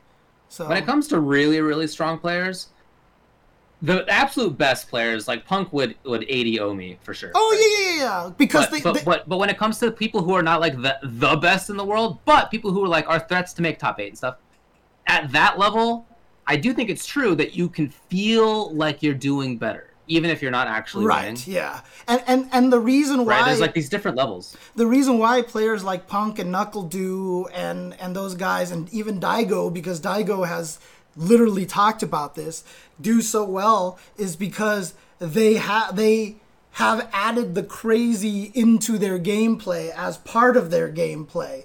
And so that weakness that you would have not being able to fight Platinum players, they'd be able to do intentionally in more intelligent situations to you more often. So even though I feel like I play against better players, all those guys would destroy me because they would know how to hit me with the stuff that I wouldn't be expecting, because it's the more logical you play, I can play against you well. But the best in fighting games are the players that can move beyond that logic and start throwing the illogical in there as well. So, alrighty. Well, all that you missed, Paco Stevens, is that we said that the MK pricing is way too high. None of us is going to buy it. And in addition to that, we think that RoboCop's going to be a terrible disgrace to the name of the movie.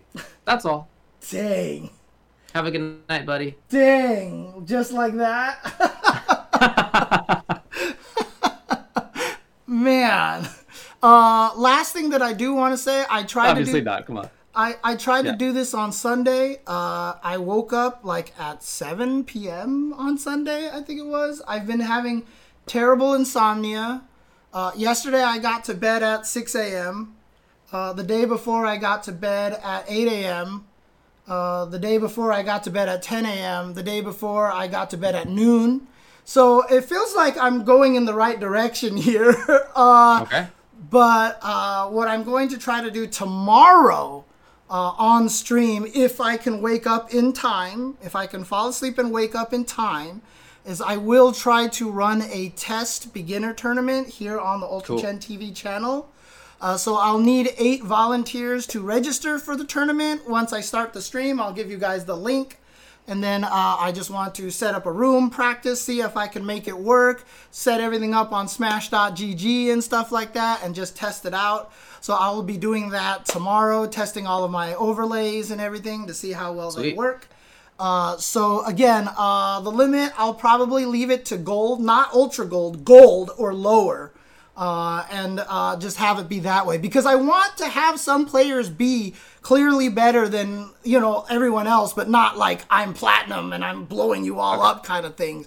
I want to give even the beginners something to kind of shoot for, to build rivals and stuff like that. So, and, I honestly think ultra silver and gold kind of shuffle around a lot enough that it's okay to blend that a little bit. So we'll probably do gold and lower, and then like I said, tomorrow I'm capping it at 8 people. It'll probably take 3 hours to run a whole 8-man bracket, probably 4 hours, just because I'm new to it and it's gonna be all messy.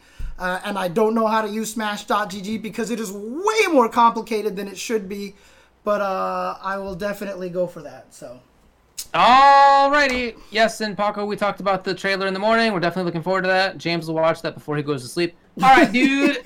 Time to wrap up? Yep.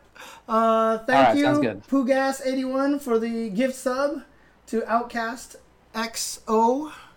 And thanks you to Mondo Fabulous for the subscription as well earlier. Yep, and Giant Cattail. Aww. Yep, I'll try to drive safely on my way home from James's apartment. Yeah, just make sure Ajax doesn't go crazy in the car, okay? Just be careful. No, he's a very good kitty in the car. Yeah, he's a good kitty. Here. All right, Hold, oh, bird there we 'em. go. Oh, there we go. Ooh, oh, cute kitty. Look at this. Look at the kid. No reaction to the scratches either. Look at. No, he's licking my hand completely now. tranquil. He's licking my hand now. Oh, thank He's you. completely tranquil. Thank you. Okay. All right, guys. Thanks for watching. Time to bird you guys out, and we will see you guys next time. My Ajax.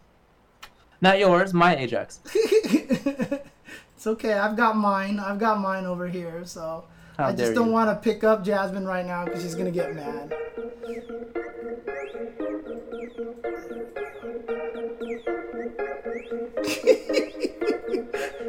God, look at him. He looks so happy.